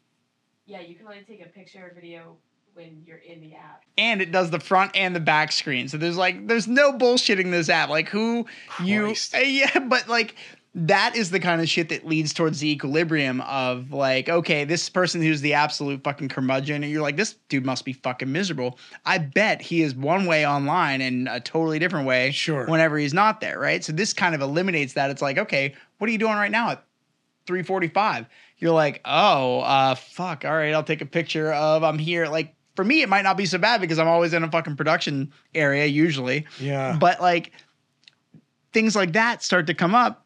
And so I'm saying that like that is where the equilibrium heads. But you've already just proven to me that through your Twitter tirade, what brought you back to it is 100% what you could do through TikTok by curating it. It's just instead of blocking, you just fucking scroll past it. As I was talking, I'm like, he's going to turn around and make that. 100%. I saw myself teeing myself up for it. But to me, like I love I run into other podcasts, like other podcast shorts, and you're looking at just sort of an excerpt from the conversations being had, and you know, maybe it's Logan Paul or Jake Paul, or maybe it's somebody they're two dudes that are talking about Marvel movies, and it's just them sitting there talking. Did you know this crazy fact about whatever? Like they've gotten it curated to almost a science when it comes to how you want to be able to engage with that kind of shit in the first place.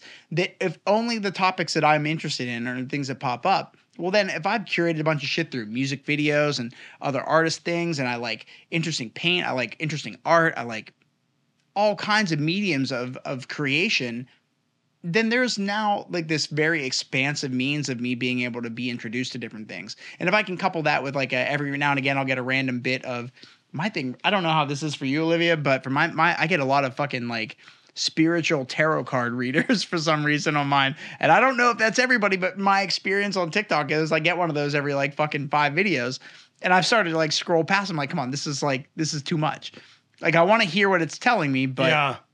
So they're reading the tarot cards on TikTok. Yeah, and they don't put any hashtags or anything. They're like, if it found its way to your page, this is for you. Like, it's totally random. Oh, fucking, of course it is. How clever. Yeah, exactly. And, you know, props to them because they're fucking selling their own personal... There's one girl who's got like a couple 100,000 followers. She sells her own tarot decks.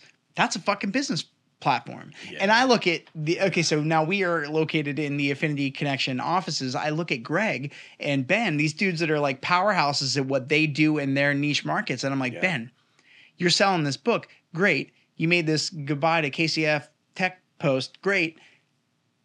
And maybe that could have sold some books. Great. But his value isn't in the book that you're going to get one time. It's like a lot of people, and I can't speak for everybody, obviously, but like for me, value is where we place it. And if the value is immediate in that he's talking about something and I can see what the title subject is on a podcast listed on Spotify and I click it. Like today, I'm listening to Neil deGrasse Tyson.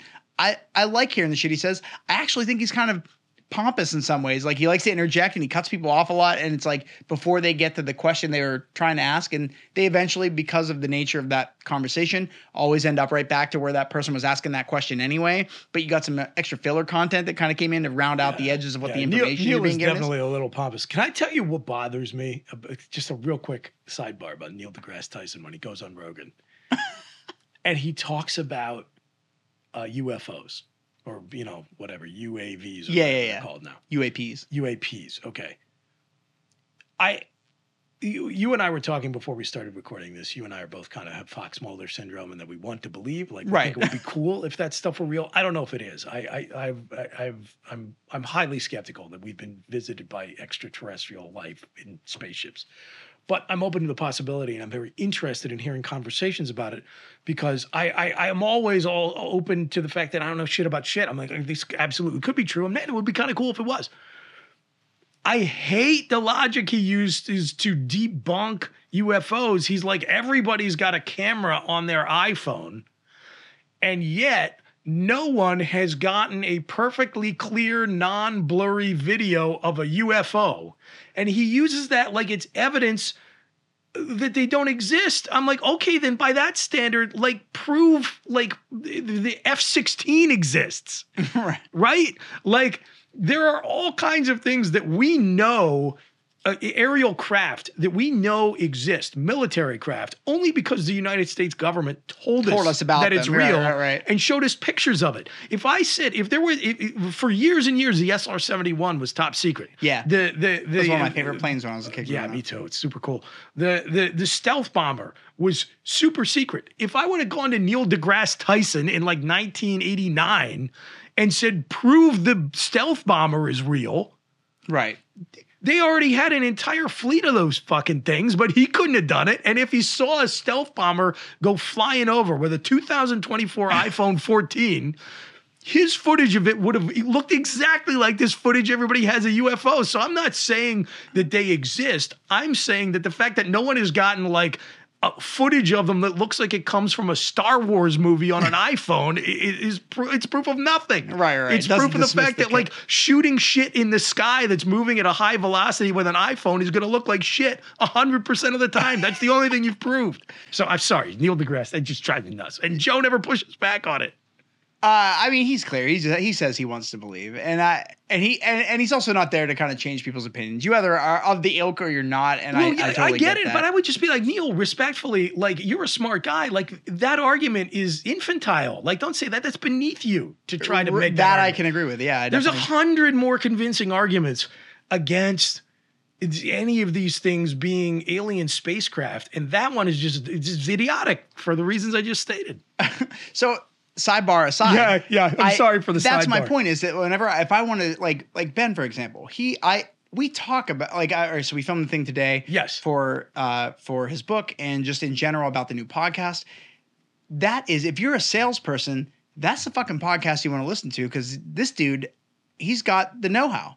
And so if he can get into a nuanced subject and talk about this thing or the other thing, like specific nuanced things, there's real value to that. And being able to find those things means if I can search for those things, if they're indexed, I'm going to find them and look for the things that I'm looking to find information about. So, but this is somebody who easily could just be an absolute fucking cutthroat on TikTok, but because TikTok is this dance app to other people or whatever, it's like if he got Be Real, he could do a Be Real where he's like, this is the thought I'm having right now in this moment. And it could be fucking about anything. But these are real, like he'd be in this upper echelon of people that are even, one, know about the app, two, using the fucking thing, and then three, putting out useful content that people would give a shit about. That's such a compelling argument, Johnny. And you're convincing me, okay? I don't want to make it sound like you're not. In fact, I might even go so far as to say at this point, I believe you're right and I'm wrong, which is like, it's progress, okay? What I am telling you, and you said if you're a salesperson, Ben's podcast is a great one to listen to, and I think it's so true, because the beautiful thing about Ben Lawrence is that the entire philosophy of his book that he's written and the methodology that has helped him close tens of millions of dollars of sales, if not more, every continent except Antarctica, is that he is genuinely, no bullshit, a servant-hearted guy.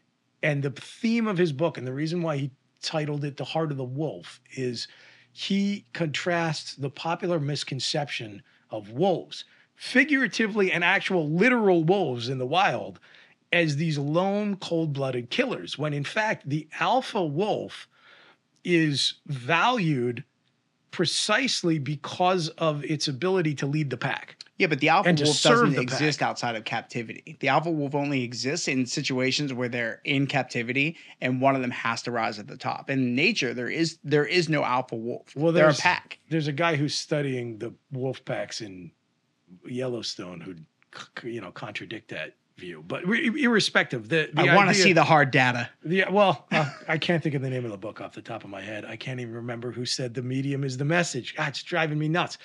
Anyway, God, it's right on the tip of my tongue. But the concept, however, is that an approach motivated by servant leadership and service to the pack is what will lead to long-term and the largest success and the most fulfilling success. And Greg Woodman, you talked Marshall about McLuhan? Marshall McLuhan. Damn it. In the first chapter of Understanding Media, the Extensions of Man, Published in 1964. Yeah, you should know who McLuhan is because he is very important to the institution of mass media. Well, then he should be on fucking TikTok. I think he's dead. Oh, okay. Well, then Yeah. that's then I should start the TikTok. Luckily for him, because he doesn't have to be on TikTok. I'll be well. He'd have something to fucking say about it. I'll be McLuhan's Nuggets, and I'll just regurgitate a bunch of shit that he says in his books, and I guarantee you'll that TikTok will blow the fuck up. You'll get a following, and that's what I was getting to. Ben, Greg, me, we're all incredibly uncomfortable making ourselves the center of attention. But nobody else is going to do that. I know. I'm just telling you, this is the obstacle that when you were trying to push all of us to do this, there is this thing in our brain that is telling us like, hey, this is like some weird dance app from China and it's like 16-year-olds doing weird dances and fucking lip sync. Right. So that's problem number one. Problem number two is imposter syndrome. I don't think imposter syndrome as much as I honestly, I think imposter syndrome is a much bigger problem for people in generations younger than mine and basically everyone in the oligarchy of this country since the late 1970s, maybe the mid 80s. So like a large portion of people. Yeah. Again, that's it. The failures and the stupidity of our cultural elite and all the things happening in U.S. and global culture and politics as the masses pushing back against it, that's another podcast. Going back to where we are and all these little bite-sized nugget social apps, I recognize the power of it.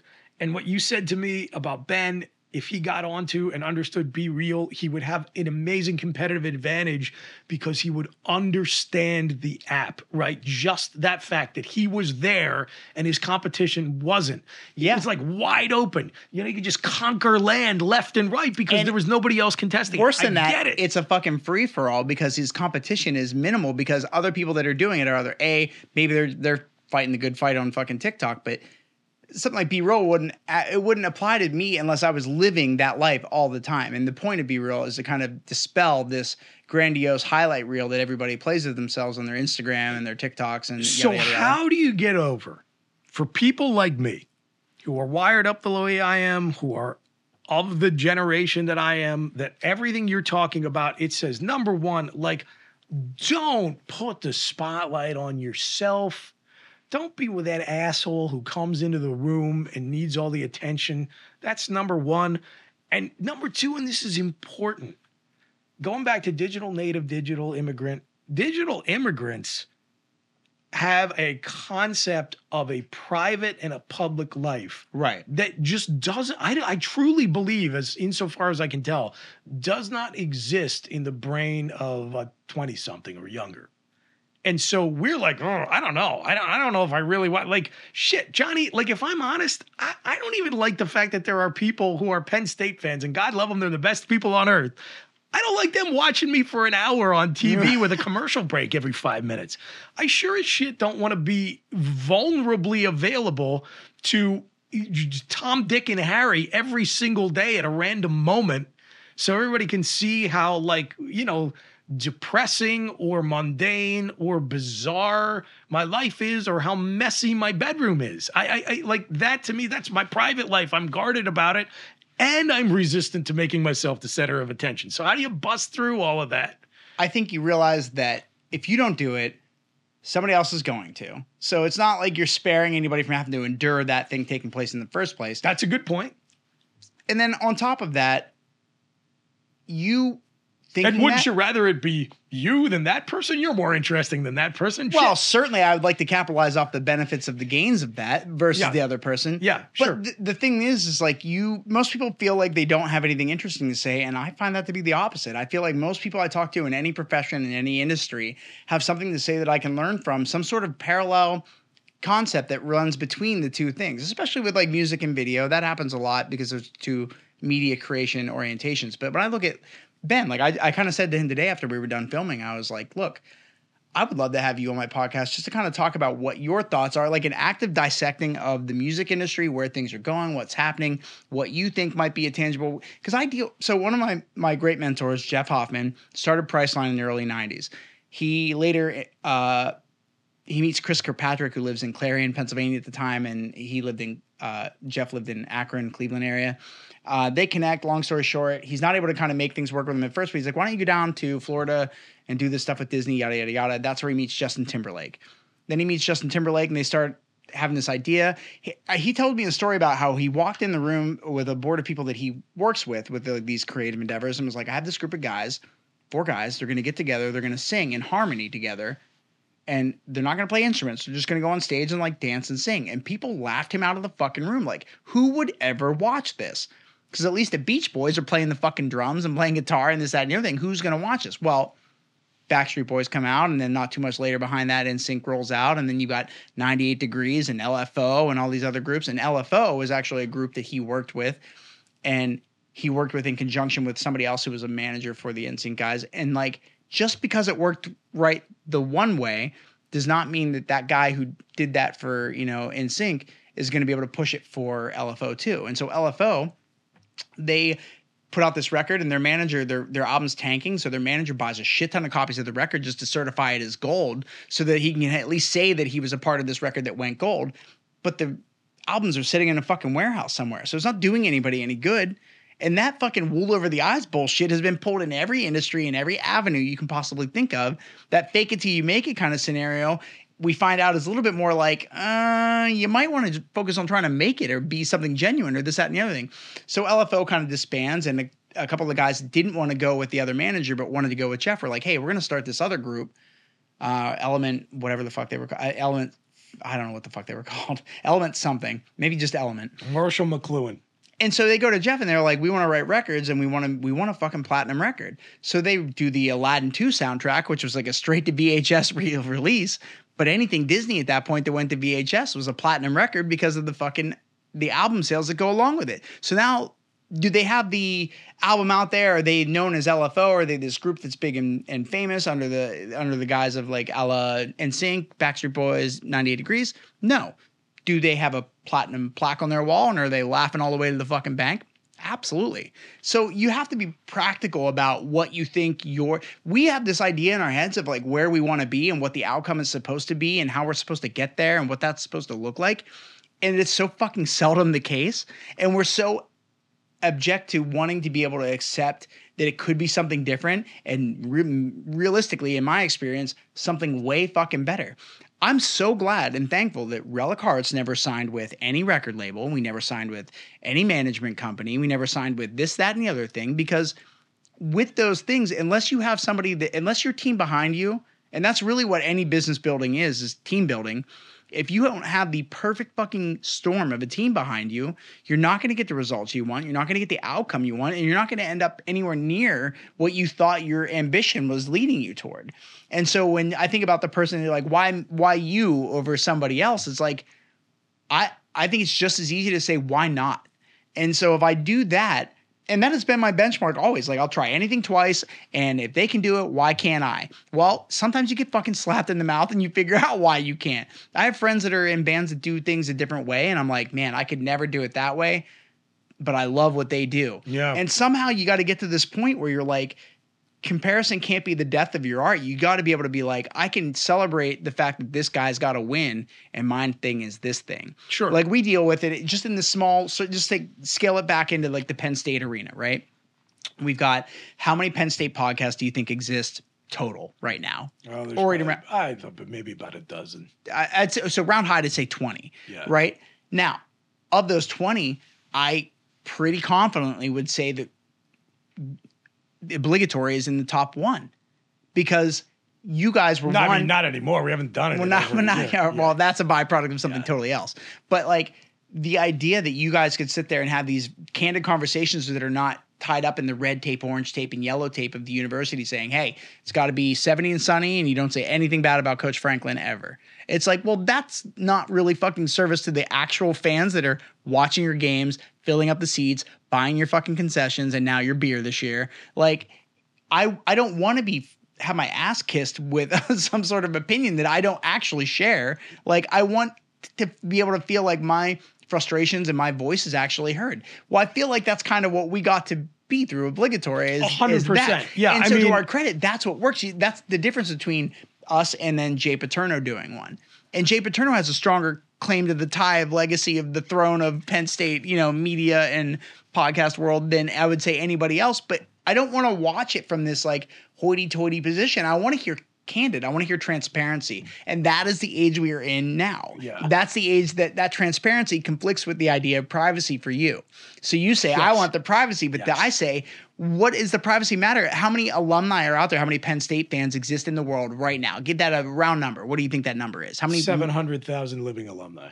700,000 living alumni, but Penn State fans. There are people that have never been alumni that are huge fucking fans. There were actually 2 studies that came out this year. The fan base is estimated around like somewhere between 1.8 to 3 million. Okay, I was going to say 1.5, so that's higher. So say we rounded the middle of 2 million fans. Yeah. 2 million fans don't want quote fucking me on those numbers. Either. Okay, but they don't want lip service. They want to feel like their feelings of frustration and excitement and energy are validated through the experience of other people that And can here's also the share. thing, man, like to your point, and why I think Ben and Greg would be very successful on those platforms for their audiences is that people just like authenticity. Yeah. They just like, I truly believe. I just said it to Greg. It doesn't matter if you tell me the thing that I want to hear. If you're shitting on somebody else's terrible idea, I can learn from that too. So it's not about the target audience of people that you meet and reach out to and are actually connecting with. It's about the people that can connect to whatever the fuck is being talked about right then and there. Especially if you're vulnerable. Yeah, for sure. Especially if you show that you're a little irritated or you had a really bad day. Yeah. I mean, Johnny, if you can get me cranked up on some of the times where I don't know how we did it, but we just fucked up what should have been an absolute layup of a sales pitch. Right. There is one in particular, I am talking about. Bryce Jordan Center. I'll fucking say it out loud. Yeah, let's just name drop. Let's just name. name drop. I mean, just agonizing. I try not to live with regrets, but there The are Reader's few Digest things- version is they need a what, 30-second ad? 30-second spot? Okay, so the deal was that Bryce Jordan Center, the arena where Penn State basketball plays, but they're a concert venue. They're celebrating their 25th anniversary. So they wanted to have a video made, not a 30-second ad. They wanted to have like a whole like 3-minute video, the sort of thing that you would charge a business client $20,000 to do. If it was a high production thing. Yeah. A little bit more were invested, celebrating the 25th certainly. anniversary. Like worth it for Bryce Jordan's name, worth fucking 25 grand after the amount of money that cycles this sort through of thing. there. If you went to a commercial client and they said, okay, we want all these all X, Y, and Z production assets on this timetable, this length, done for these formats. I've seen what you charge for your very good work. We're talking about tens of thousands of dollars. We're just trying to survive. We're coming out of COVID. Like we're trying to survive. Right. This is a notoriously cheap community where there is not a lot of money. And so, I'm just trying to get enough money to pay our bills.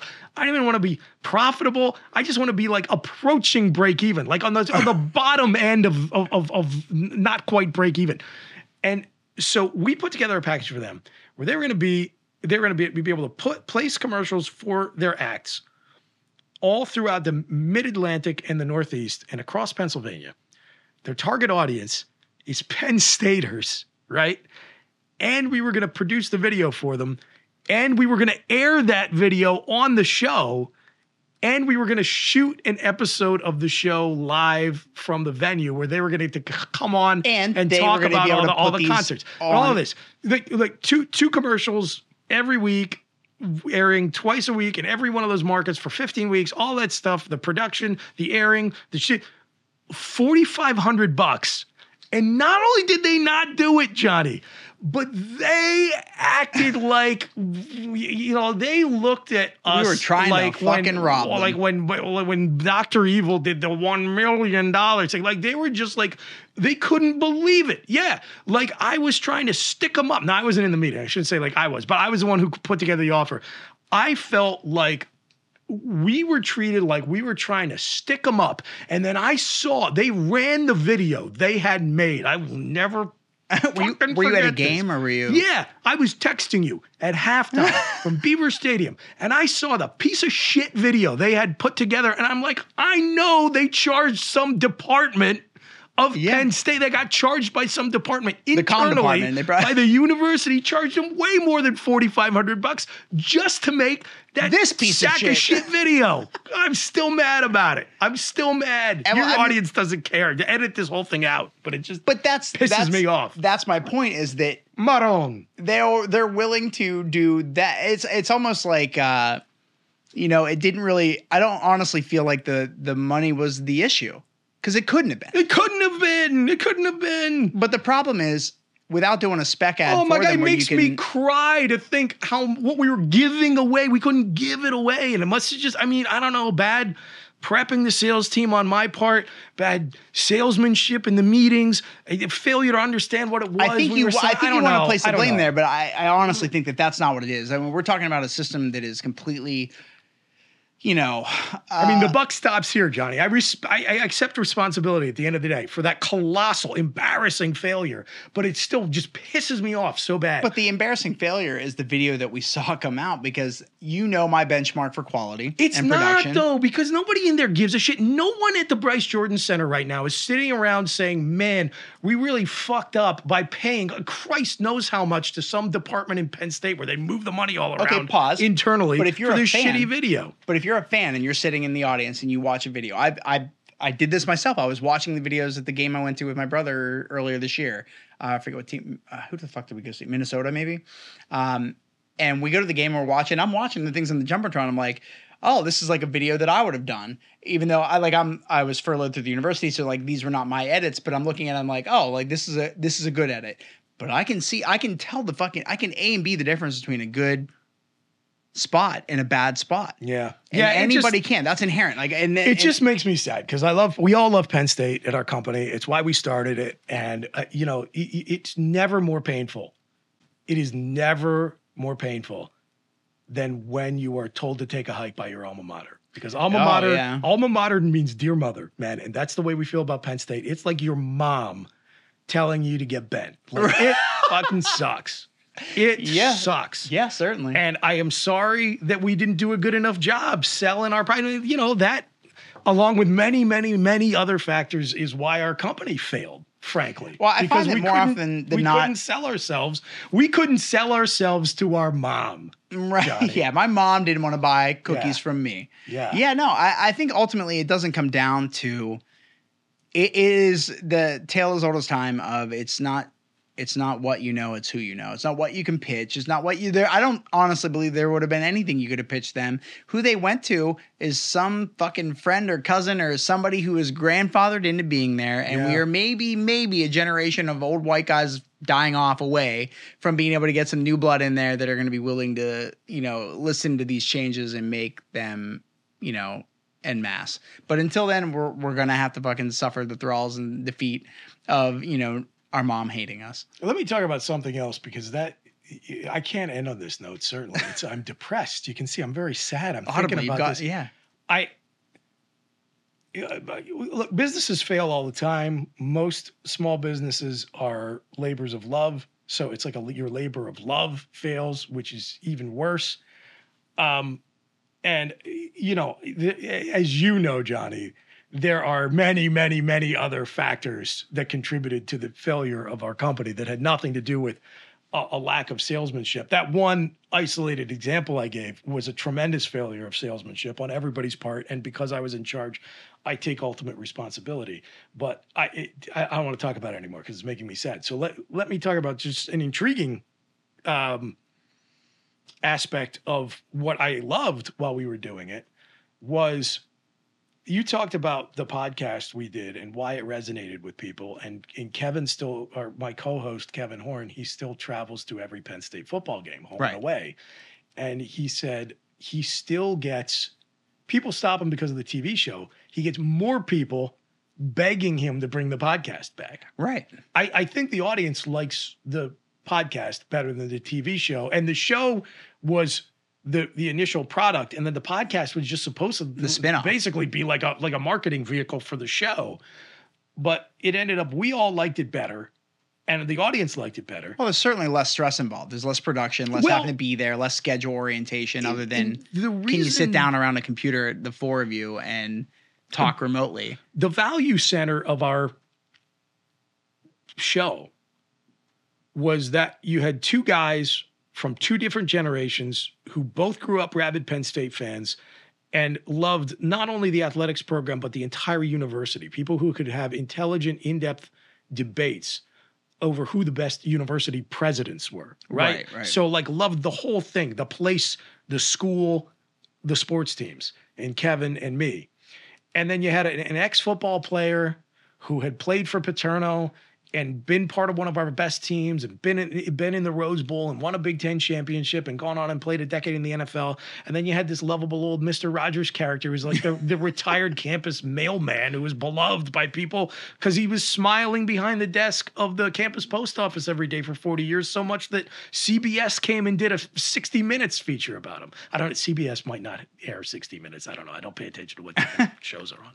Anyway, and it was putting those four characters together to talk about this thing that you loved and the weird camaraderie between the four of them. I have said the thing I loved more than anything as like it's a very low bar. It's like this low of a bar, but the most polished broadcaster of the four and the one who has to quarterback the discussions. I never had to cut anyone off. I never had to hurry anyone up because when it was Kevin, Brandon, Mike, and me, it was like a symphony orchestra that had practiced together forever. We just knew how to play off each other, and that resonated with people. And so I'm going somewhere with this. The reason why I think the podcast was the thing that stuck with the audience is because on TV, our longest segment is 7.5 minutes. Right. Our longest segment. So we would just get going and we'd have to cut to commercial. Yeah. And maybe we come back and we start picking up where we left off in the previous segment. Everything into like 5 or 6 minutes. The podcast, we could just go long form. And so the strength of why people liked us versus anyone else, like you talked about, we would be honest and real when we would be upset over a loss or when James Franklin did something mind-numbingly idiotic with clock management. Pulling McSorley on fourth down. We'd call it mind-numbingly idiotic, right? And you would hear the anguish in our voice when we said it. And we all played off each other, and people loved that. They loved the raw honesty combined with the interplay, the camaraderie that came through, and that could work in a long form and be distilled down to its essence and have maximum impact in a long form delivery format. And so you see, like, podcast has disproven the conventional wisdom. Do we have short attention spans? Was dead, and we have short attention spans, and everything's got to be quick. Turns out that's true if what I'm watching is fucking boring or not done well. Brains recoil against that. Like, we love in-depth conversations. We're certainly ravenous for good long-form conversation, which is why I think the podcast was more successful or resonated more than the TV show did. And at the same time, so we're living in an age where everything we thought we knew about media is so scrambled because Joe Rogan is making $100 million releasing one 3.5-hour podcast every day. And at the same time, like, people are sucking you in with bullshit dancing videos that last 15 seconds. Yeah, there's a huge... I'm not watching dancing videos, Chris. It's not dancing videos, Chris. It's not just dancing videos. You know what I'm saying, right? Like, what? That's a hell of a contrast. I say off the heels of learning how to bevel from Olivia, 3 weeks ago? Yeah.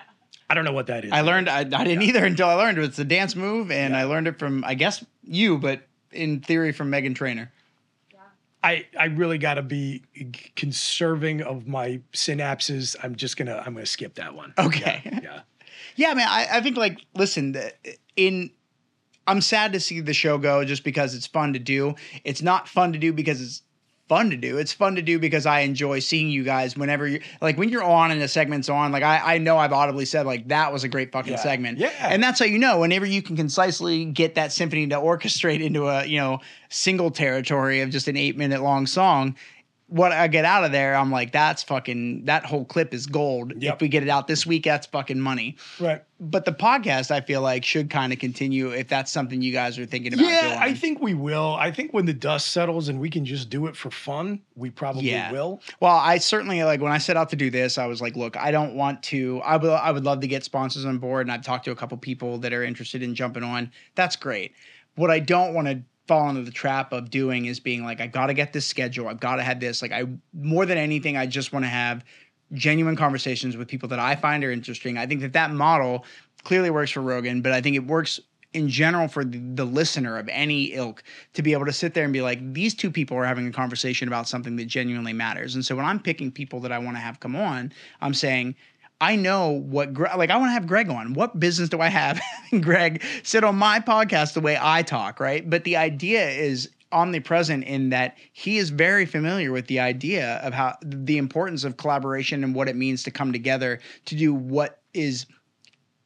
And when we're writing a song, we call it, like, we do it like what's best for the song. It doesn't matter what I want. We all want things in these songs. What matters is what's best for the fucking song. That's what we're putting out. So when I think about what value somebody like Greg brings, I think he doesn't quite see it until I'm going to sit his ass in that chair and I'm going to sit down and we're going to have a real conversation where I can pick his brain and be like, but I don't think that works, and hear his retort to that, because what he says in a response to something genuinely coming from a place of all the knowledge that he has amassed and accrued himself to project forward is to give people help. He helps everybody. Yeah. But he lacks that ability to help himself, and you heard him tonight. He was stressing out, and you're like, I just got to get this. Yeah, certainly. 100%. Yeah, there's the physician heal thyself is something I say to Greg all the time, and try to look in the mirror and say to myself. In fact, have to. A few times I have found myself over the last few months when I have been in tough situations, like, for example, right before we started this season of the show, we had a corporate sponsor lined up who was going to, for the first time ever, make my life non-chaos in terms of providing financial security for the production of this behemoth. And it costs a lot of money to put the show on the air. And a new, like, vice president or whatever replaced the guy who had set up the deal. And in the middle of the summer came in and said, you guys have to basically come in and dance for me again. We're starting from square one. Right. Make your pitch. And it went from we're paying for everything to you will get nothing, and I don't care if you like it. Now get the fuck out. Right. And this was like, we were going to air in like 3 weeks. And this is after we had done the first episode? Yes. I had So no. I'm sorry. No. Not that sponsor. That's a different sponsor who I will not name. Who is this gave for the player show? It was going to be for everything. For everything. Okay. And it's a bank. We're not going to mention their name, but you shouldn't do any banking with that bank. And so, yeah. And then there was another sponsor who ended up like cutting their commitment to us and some other folks down big time. But all these things, absolute misery in my life. But at that moment, I had now gone through this process twice. I'd had the euphoria of winning the deal and the absolute misery of it being yanked out from under me with weeks to go. And I was abject terror, man. I was feeling terror in that moment. And that's when I said to myself, you know what? You need to think about the advice you would give your best friend if he was in this situation, and you need to give that advice to yourself. And that's hard. Yeah. Physician heal thyself is fucking hard. And so when you're talking about Greg's resistance to promoting his own brand or Ben's resistance to being a personal brand, it's because we've got Gen X guilt and like telling us that we shouldn't be the center of attention. And we're afraid of the vulnerability of putting ourselves out there. And in my experience, and this comes from guilt and fear. This comes off the back of being raised Catholic and then way later in life going to therapy, but not because of the other. But that idea is neurologically, our brains are hardwired to, if you've got the neuroplasticity available, your brain, when you're going through the hard thing or the difficult thing, the scary thing, the thing I'm not sure if I want to do, base jumping, cliff diving, fucking, marrying this person, starting this business, all those things are fucking heightened levels of stress and anxiety and fear going into them. But neurologically, what we gain, whether we fail or not, on the other side of that is a neural pathway that is at least branched out in that direction. Yeah. And 9 times out of 10, you find value in that one way or the other. I forget sometimes that the generations just like we're not a full generation apart. We're like that half generation skip apart from each other. But that older generation was like, I remember getting in trouble as a kid, like, why you got to be the center of attention all the time? Like, that was the fucking line I got. But the problem with that is you stifle greatness and you clip the wings off of kids that are in the process of growing and being like, this is who I am and I like this thing by doing that. And the reality is you do have this genuinely intrinsic value that you bring to the table with things. So does Greg, so does Ben, so do a lot of people that I know. But you limit yourself by not jumping and taking the leap. And sometimes you have to take the leap. Now, I feel like I have, wrongfully or not, asked you to kind of push through and continue to try and this, that, and the other thing with certain things with like with obligatory, especially when we could have quit 4 years ago. Like we easily could have. And by the way, I don't regret any of it. I don't either. Any of it.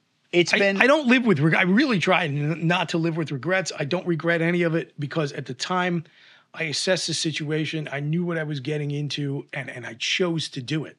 Right. Right. So I don't want to come across like that at all. But all of the best shit to me comes on the other side of fear. Like when we had the PBC deal fall through. Didn't fall through. We fucking went down and solidified it a second time. We did the rope and dance again. Yeah. Only to have it yanked out from under us because of some, intercompany backstabbing. But that I felt like I was put in a position to be in a room full of people that were way older than me that listened to what I had to say and they believed what I had to say whenever I was in that fucking room. And whenever I left, we were getting another check cut and everything was fucking going down. And I felt like, I'm telling you right now, I was on cloud 9 being like, that's the biggest thing I've ever secured in terms of a deal for myself. The marketing campaign, I have to pay you a high compliment. I'm sorry to cut you off. The marketing campaign you put together for them was really good.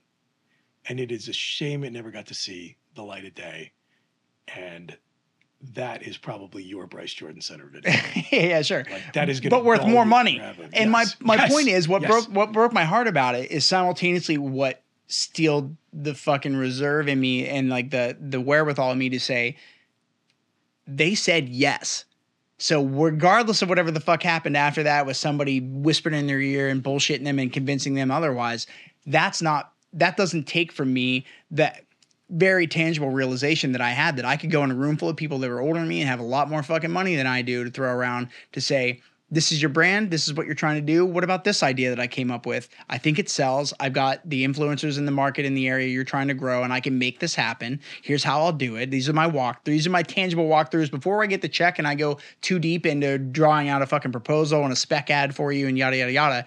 How do you feel about it? And they're like, we like this. We're it was really good. And that fucking felt good. Nobody will ever take that from me. You can take $100,000 from me. You're not going to take the fact that these guys were on board, hook, line, and sinker whenever we're in that room with them. And so now I walk away from that. At the very least, I'm like, I can do that again. Yeah. Put me in, and like I've consistently. It's one of the few things I feel confident in about myself is that if I think I can do it, and I've proven to myself that I can do it, I can do it again. I can repeat it. I maybe not get the same level of greatness or this, that, and the other thing, but if you put me in a room full of people with the opportunity to sell myself or what it is that I'm selling behind me, I can fucking do that. And I will. And so, the ups and the downs aside, that was like a really powerful moment in my life. Like in the long term of my life, like I've only been with Blue White. I've only been doing things for obligatory since 2017. Yeah. So in that 5-year span of time, the first year 2 or whatever, 3 or whatever it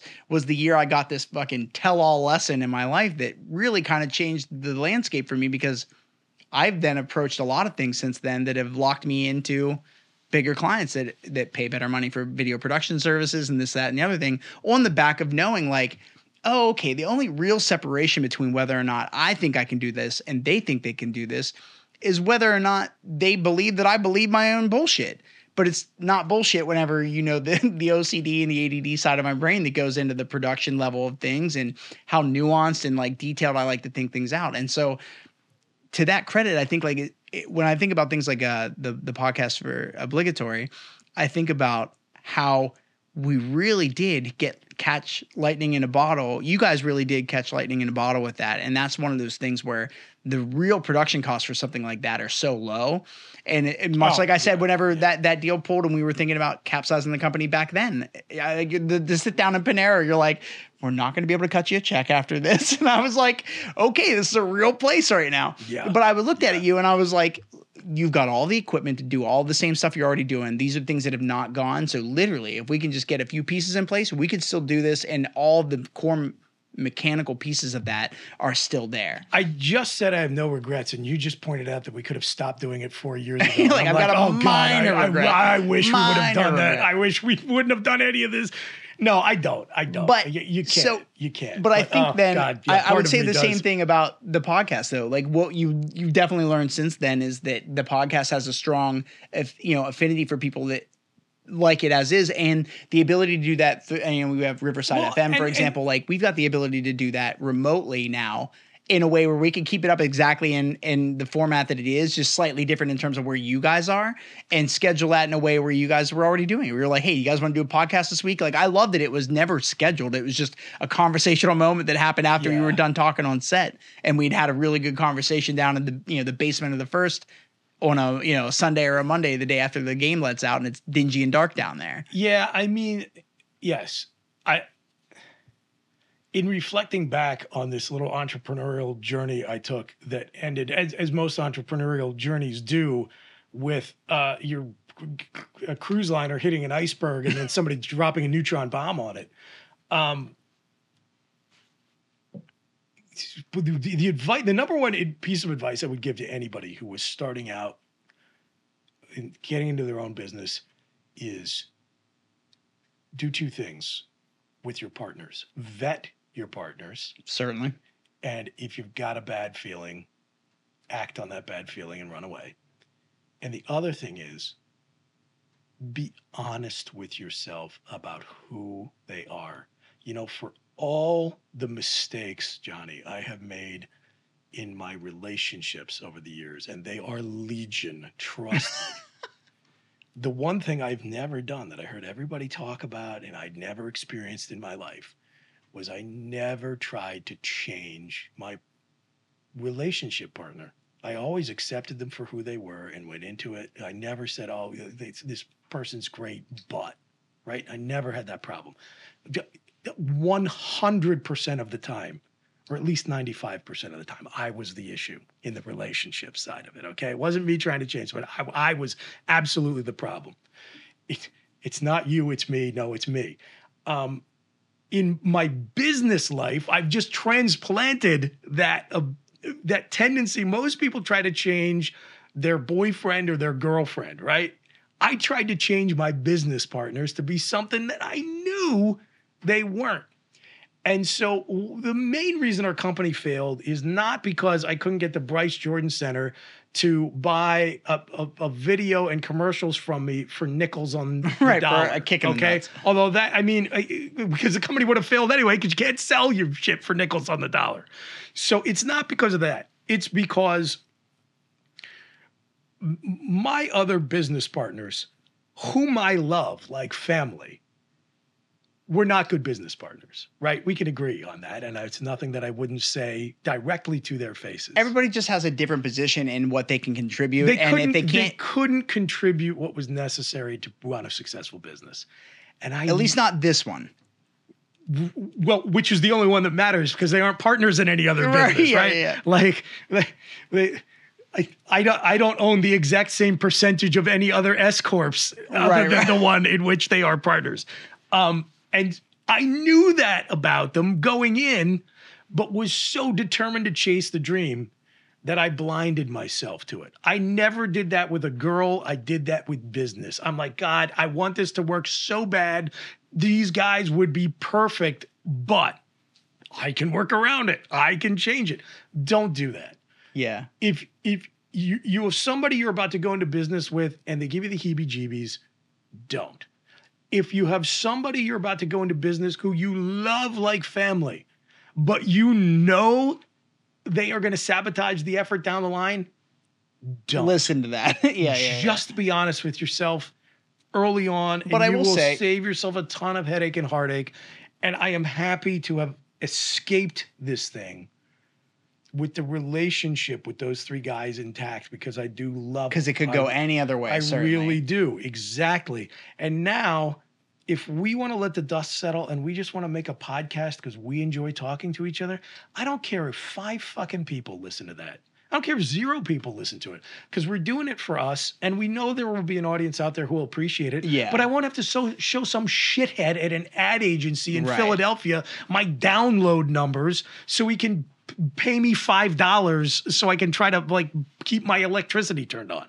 And so I am happy. I'm happy to have escaped with my skin intact and my friendships intact, because I value that so deeply. So what I'll end this with, because we're Yeah. at 8:04 now.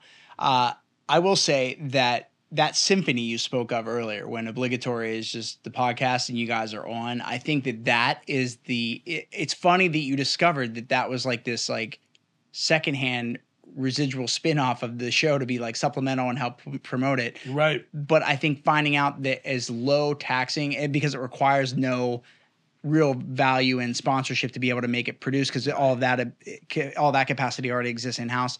I would say that more than anything, if you could take the time to triple down on just making sure you guys can get together and do that over the coming year and do some slow rolls into it going into the fall, that's something that you can't really that symphony is something you can't replicate. And I liken that to the boys in my band. Like, I got really lucky that I've got a group of people that when we want to make music, I can take an idea to somebody.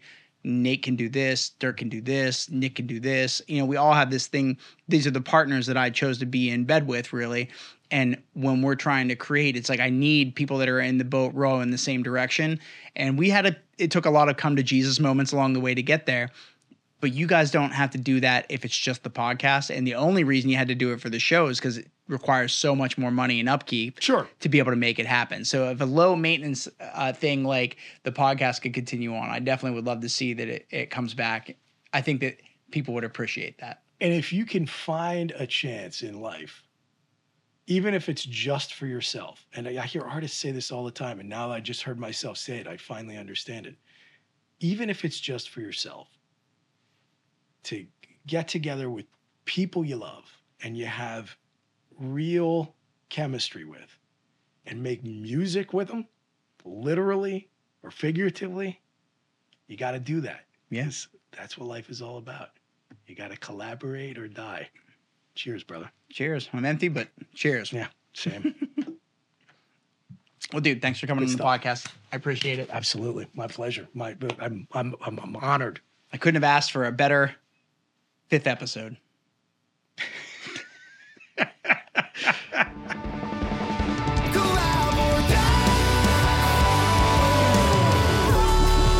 We're always collaborating at all times with the universe.